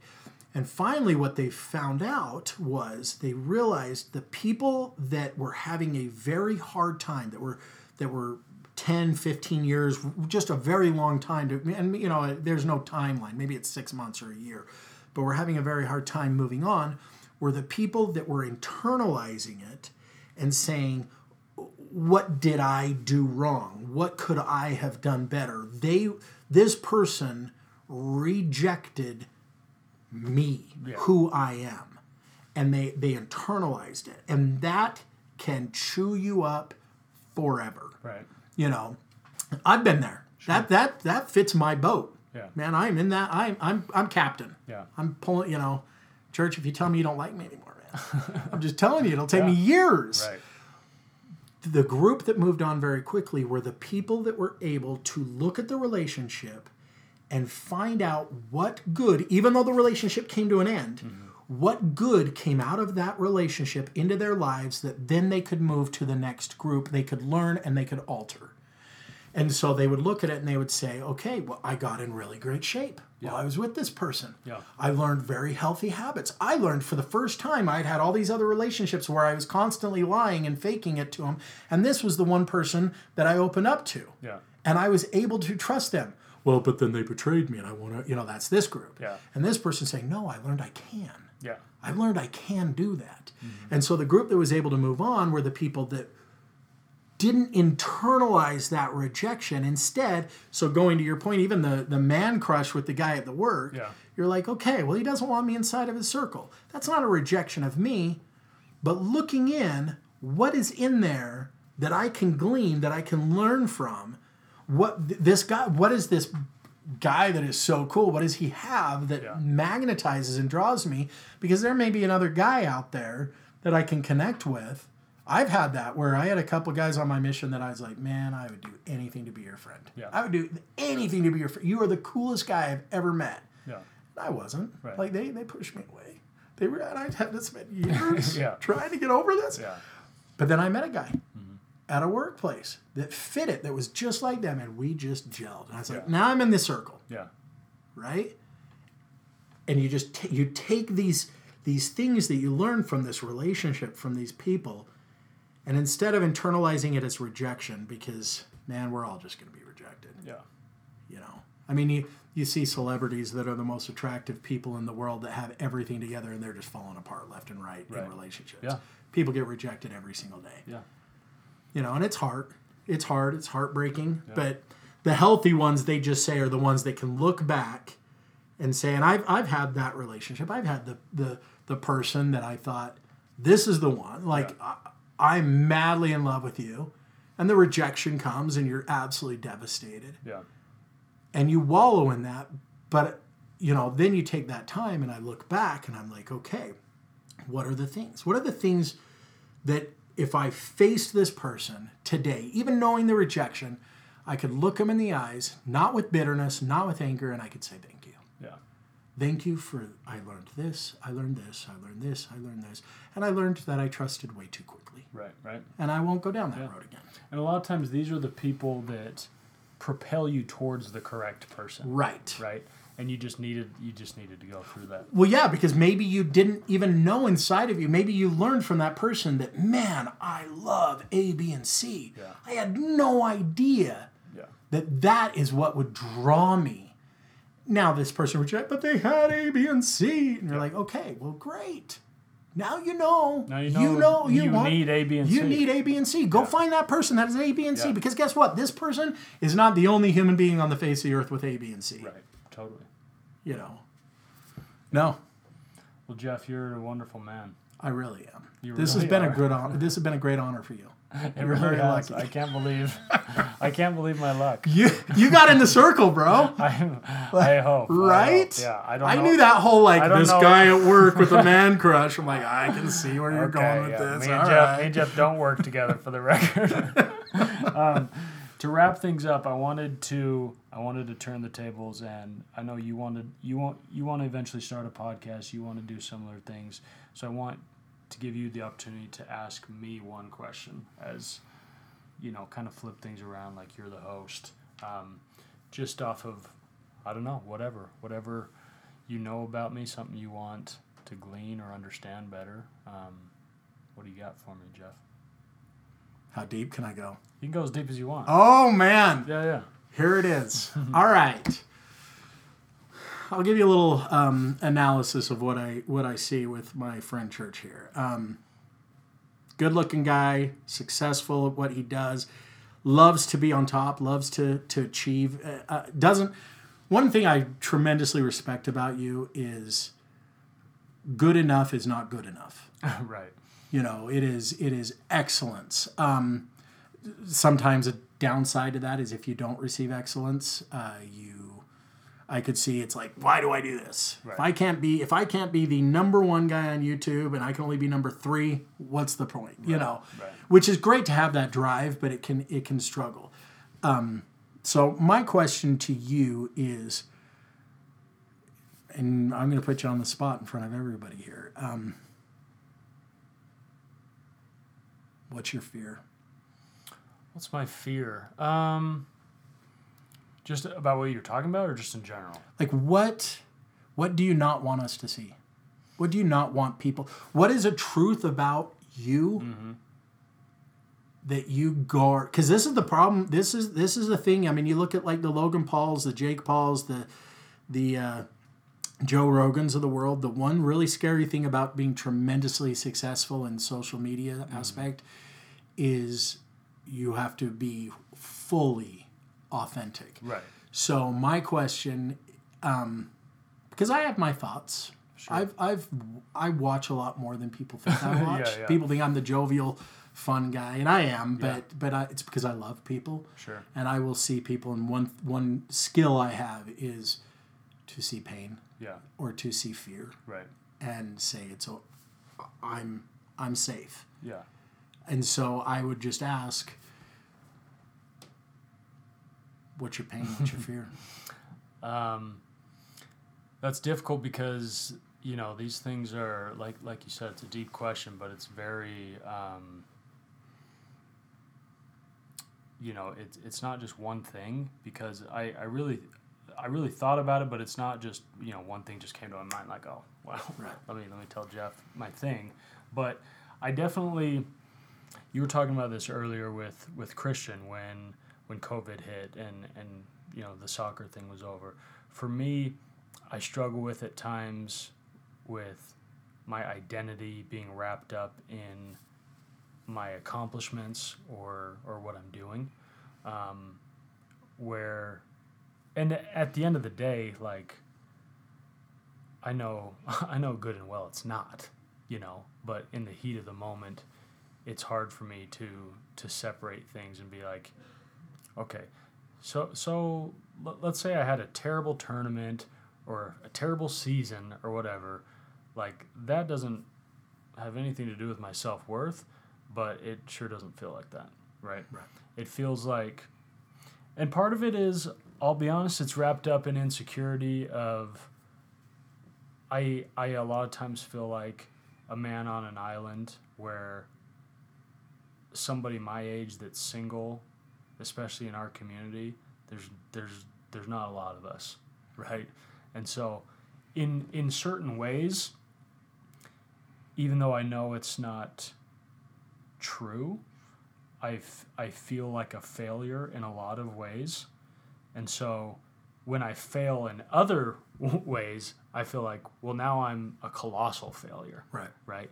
Because I already feel a little bit like a failure that I haven't got married at this age, or that I don't have kids at this age, or I don't have X amount of money at this age. I feel a lot of personal failures, and so when I fail outside of that realm, whether it's in sports or a rejection from a girl or anything, it hits really hard. Mm-hmm. And it's hard to not have those things just compound on each other. It's weird. I told a friend of mine, sometimes like when I've lost a spike ball tournament or something, I almost immediately go to like, oh, and my dating life sucks. And I'm like, dude, these things are not connected. They are not connected. Especially like, dude, you think a girl gives a rip about my spike ball career, right? She might be attracted to like me being good at something, but she certainly doesn't care that it's spike ball, right? But yeah, I tend to like have my failures grouped together, and it feels like one massive thing. And so a little. Can I ask you a question really quick? Yeah. So when you go out with a girl Mm-hmm. and you like a girl Yeah. and you get rejected, Yeah. do you, as you're driving away from that, do you ever sit there and think, man, I suck at spike ball? No, not at all. Okay, so let me ask you this question. But real quick, you can come back to that.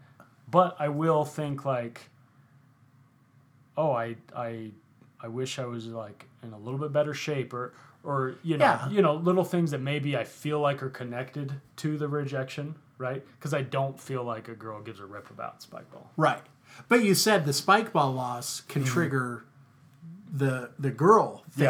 Yeah. But the girl thing doesn't trigger the spike ball thing. Right. So would it be fair to say that some of the things that you feel like are within your control, spike ball would be a realm that's within your control? Yeah. Those successes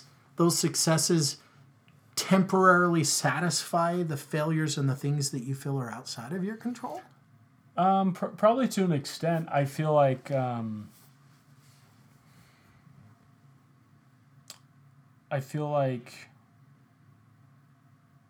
sometimes I feel like there's a lot of things in my life that I feel like I'm catching L's, right? But I feel like if I can catch some dubs somewhere, I'll be fine. Right. Right. And I spread myself pretty thin. I play in like 3 basketball leagues, and it's weird because basketball's been different because but I'll tell you what, when I was like in high school, I took losses and poor performances really hard too, and equated it to other things as well. Whereas now, like, I love basketball as much as I ever did, but my identity isn't as wrapped up in it, right? With spike ball, like, so many people, that's the only way they know me. Right. So when I underperform or something, I can't help but think, like, the one thing. Yeah, that's the one thing I'm supposed to be good at, and I suck. Right. Like, what does that say about me? But the thing is, like, I'm deeply aware that that's unhealthy thinking, right? But it's just kind of a default where I go when No, I get it. And you said something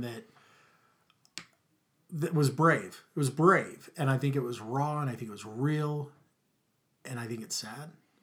Was when you said, I'm catching L's in all these other areas, and it hurts me for how much I love you to think that whether you're married, whether you have kids, whether you have a certain financial status, is a defining factor of W or L. Right. Because I love you, man. Like, it's Taylor. It's not marriage. Right. It's Taylor. It's not financial. And the thing I would wish for you would be to have and find arrogantly more people like me into your life. More people that doesn't matter. Right. Those things don't matter. Those things are societal and cultural that have been placed on you, that for some reason your value to mankind is tied to a spouse or tied to a child. And it's just not the case. You give so much to so many people, and I think you've allowed those handcuffs. You've put some of those handcuffs on yourself that we were talking about earlier, and to take them off and to see that you've got kids, man. You've got my kids, and you've got kids. And I know people say that probably to you a lot, and I think probably some of them say it to appease you. Sure. And I'm not. Right. I'm telling you that your value, your worth is far greater than any W or L as a consequence of whatever choices, I love you regardless. Right. That's what I tried to say the one time up in Idaho when we were at that tournament, standing on the side talking.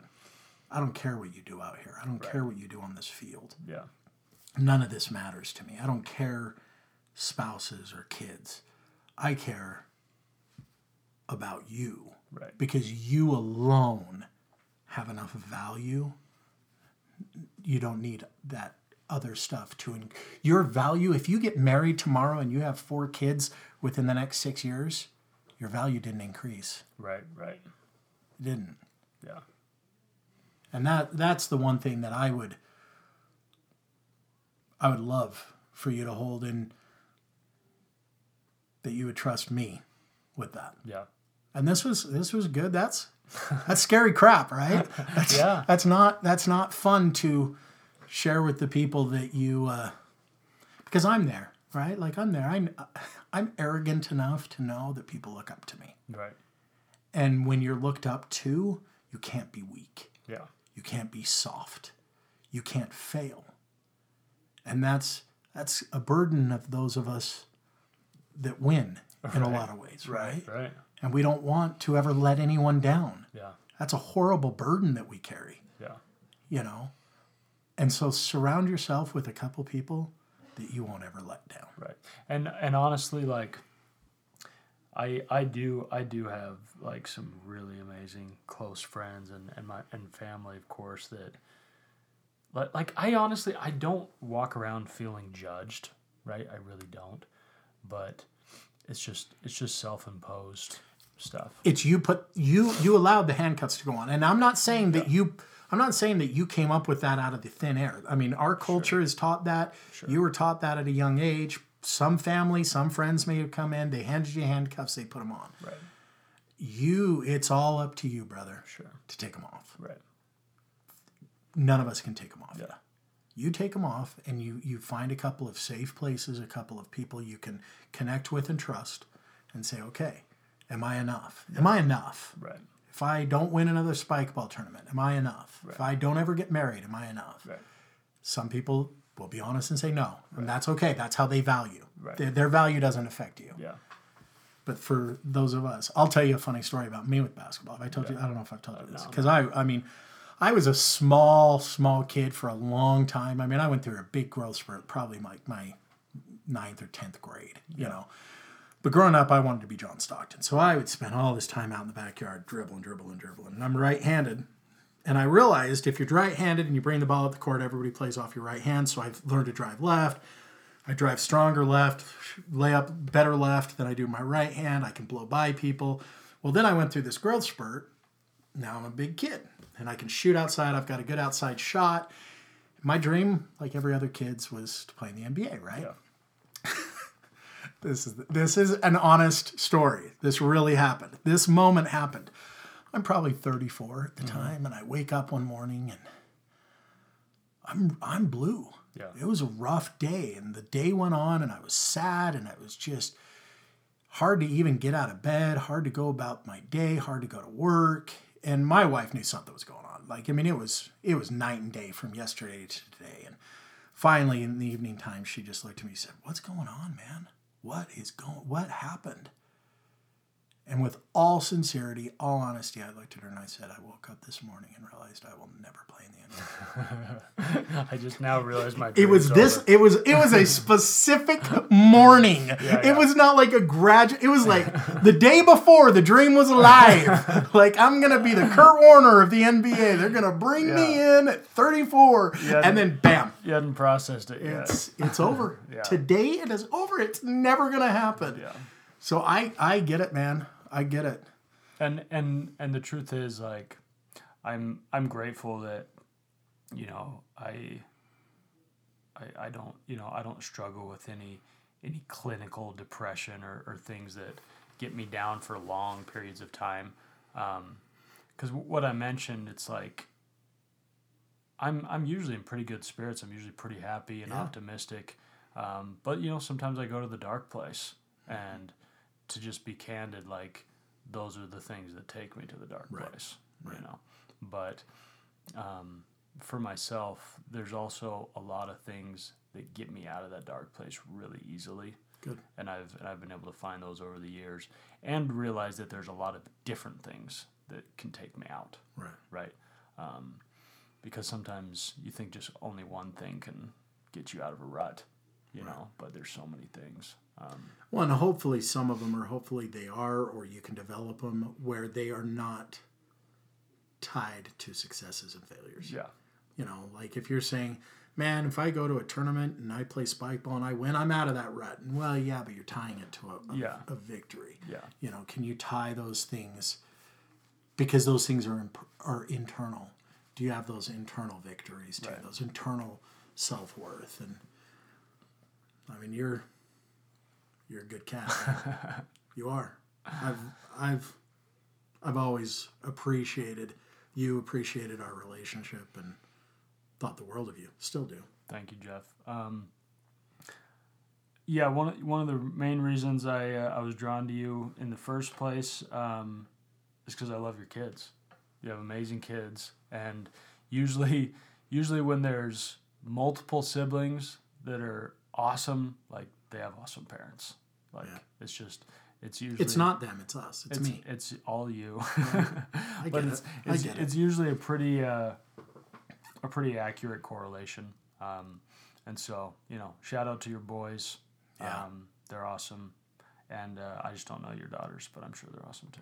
They'll come along. Right. But hey, I appreciate you coming out. Absolutely. I appreciate you making me cry.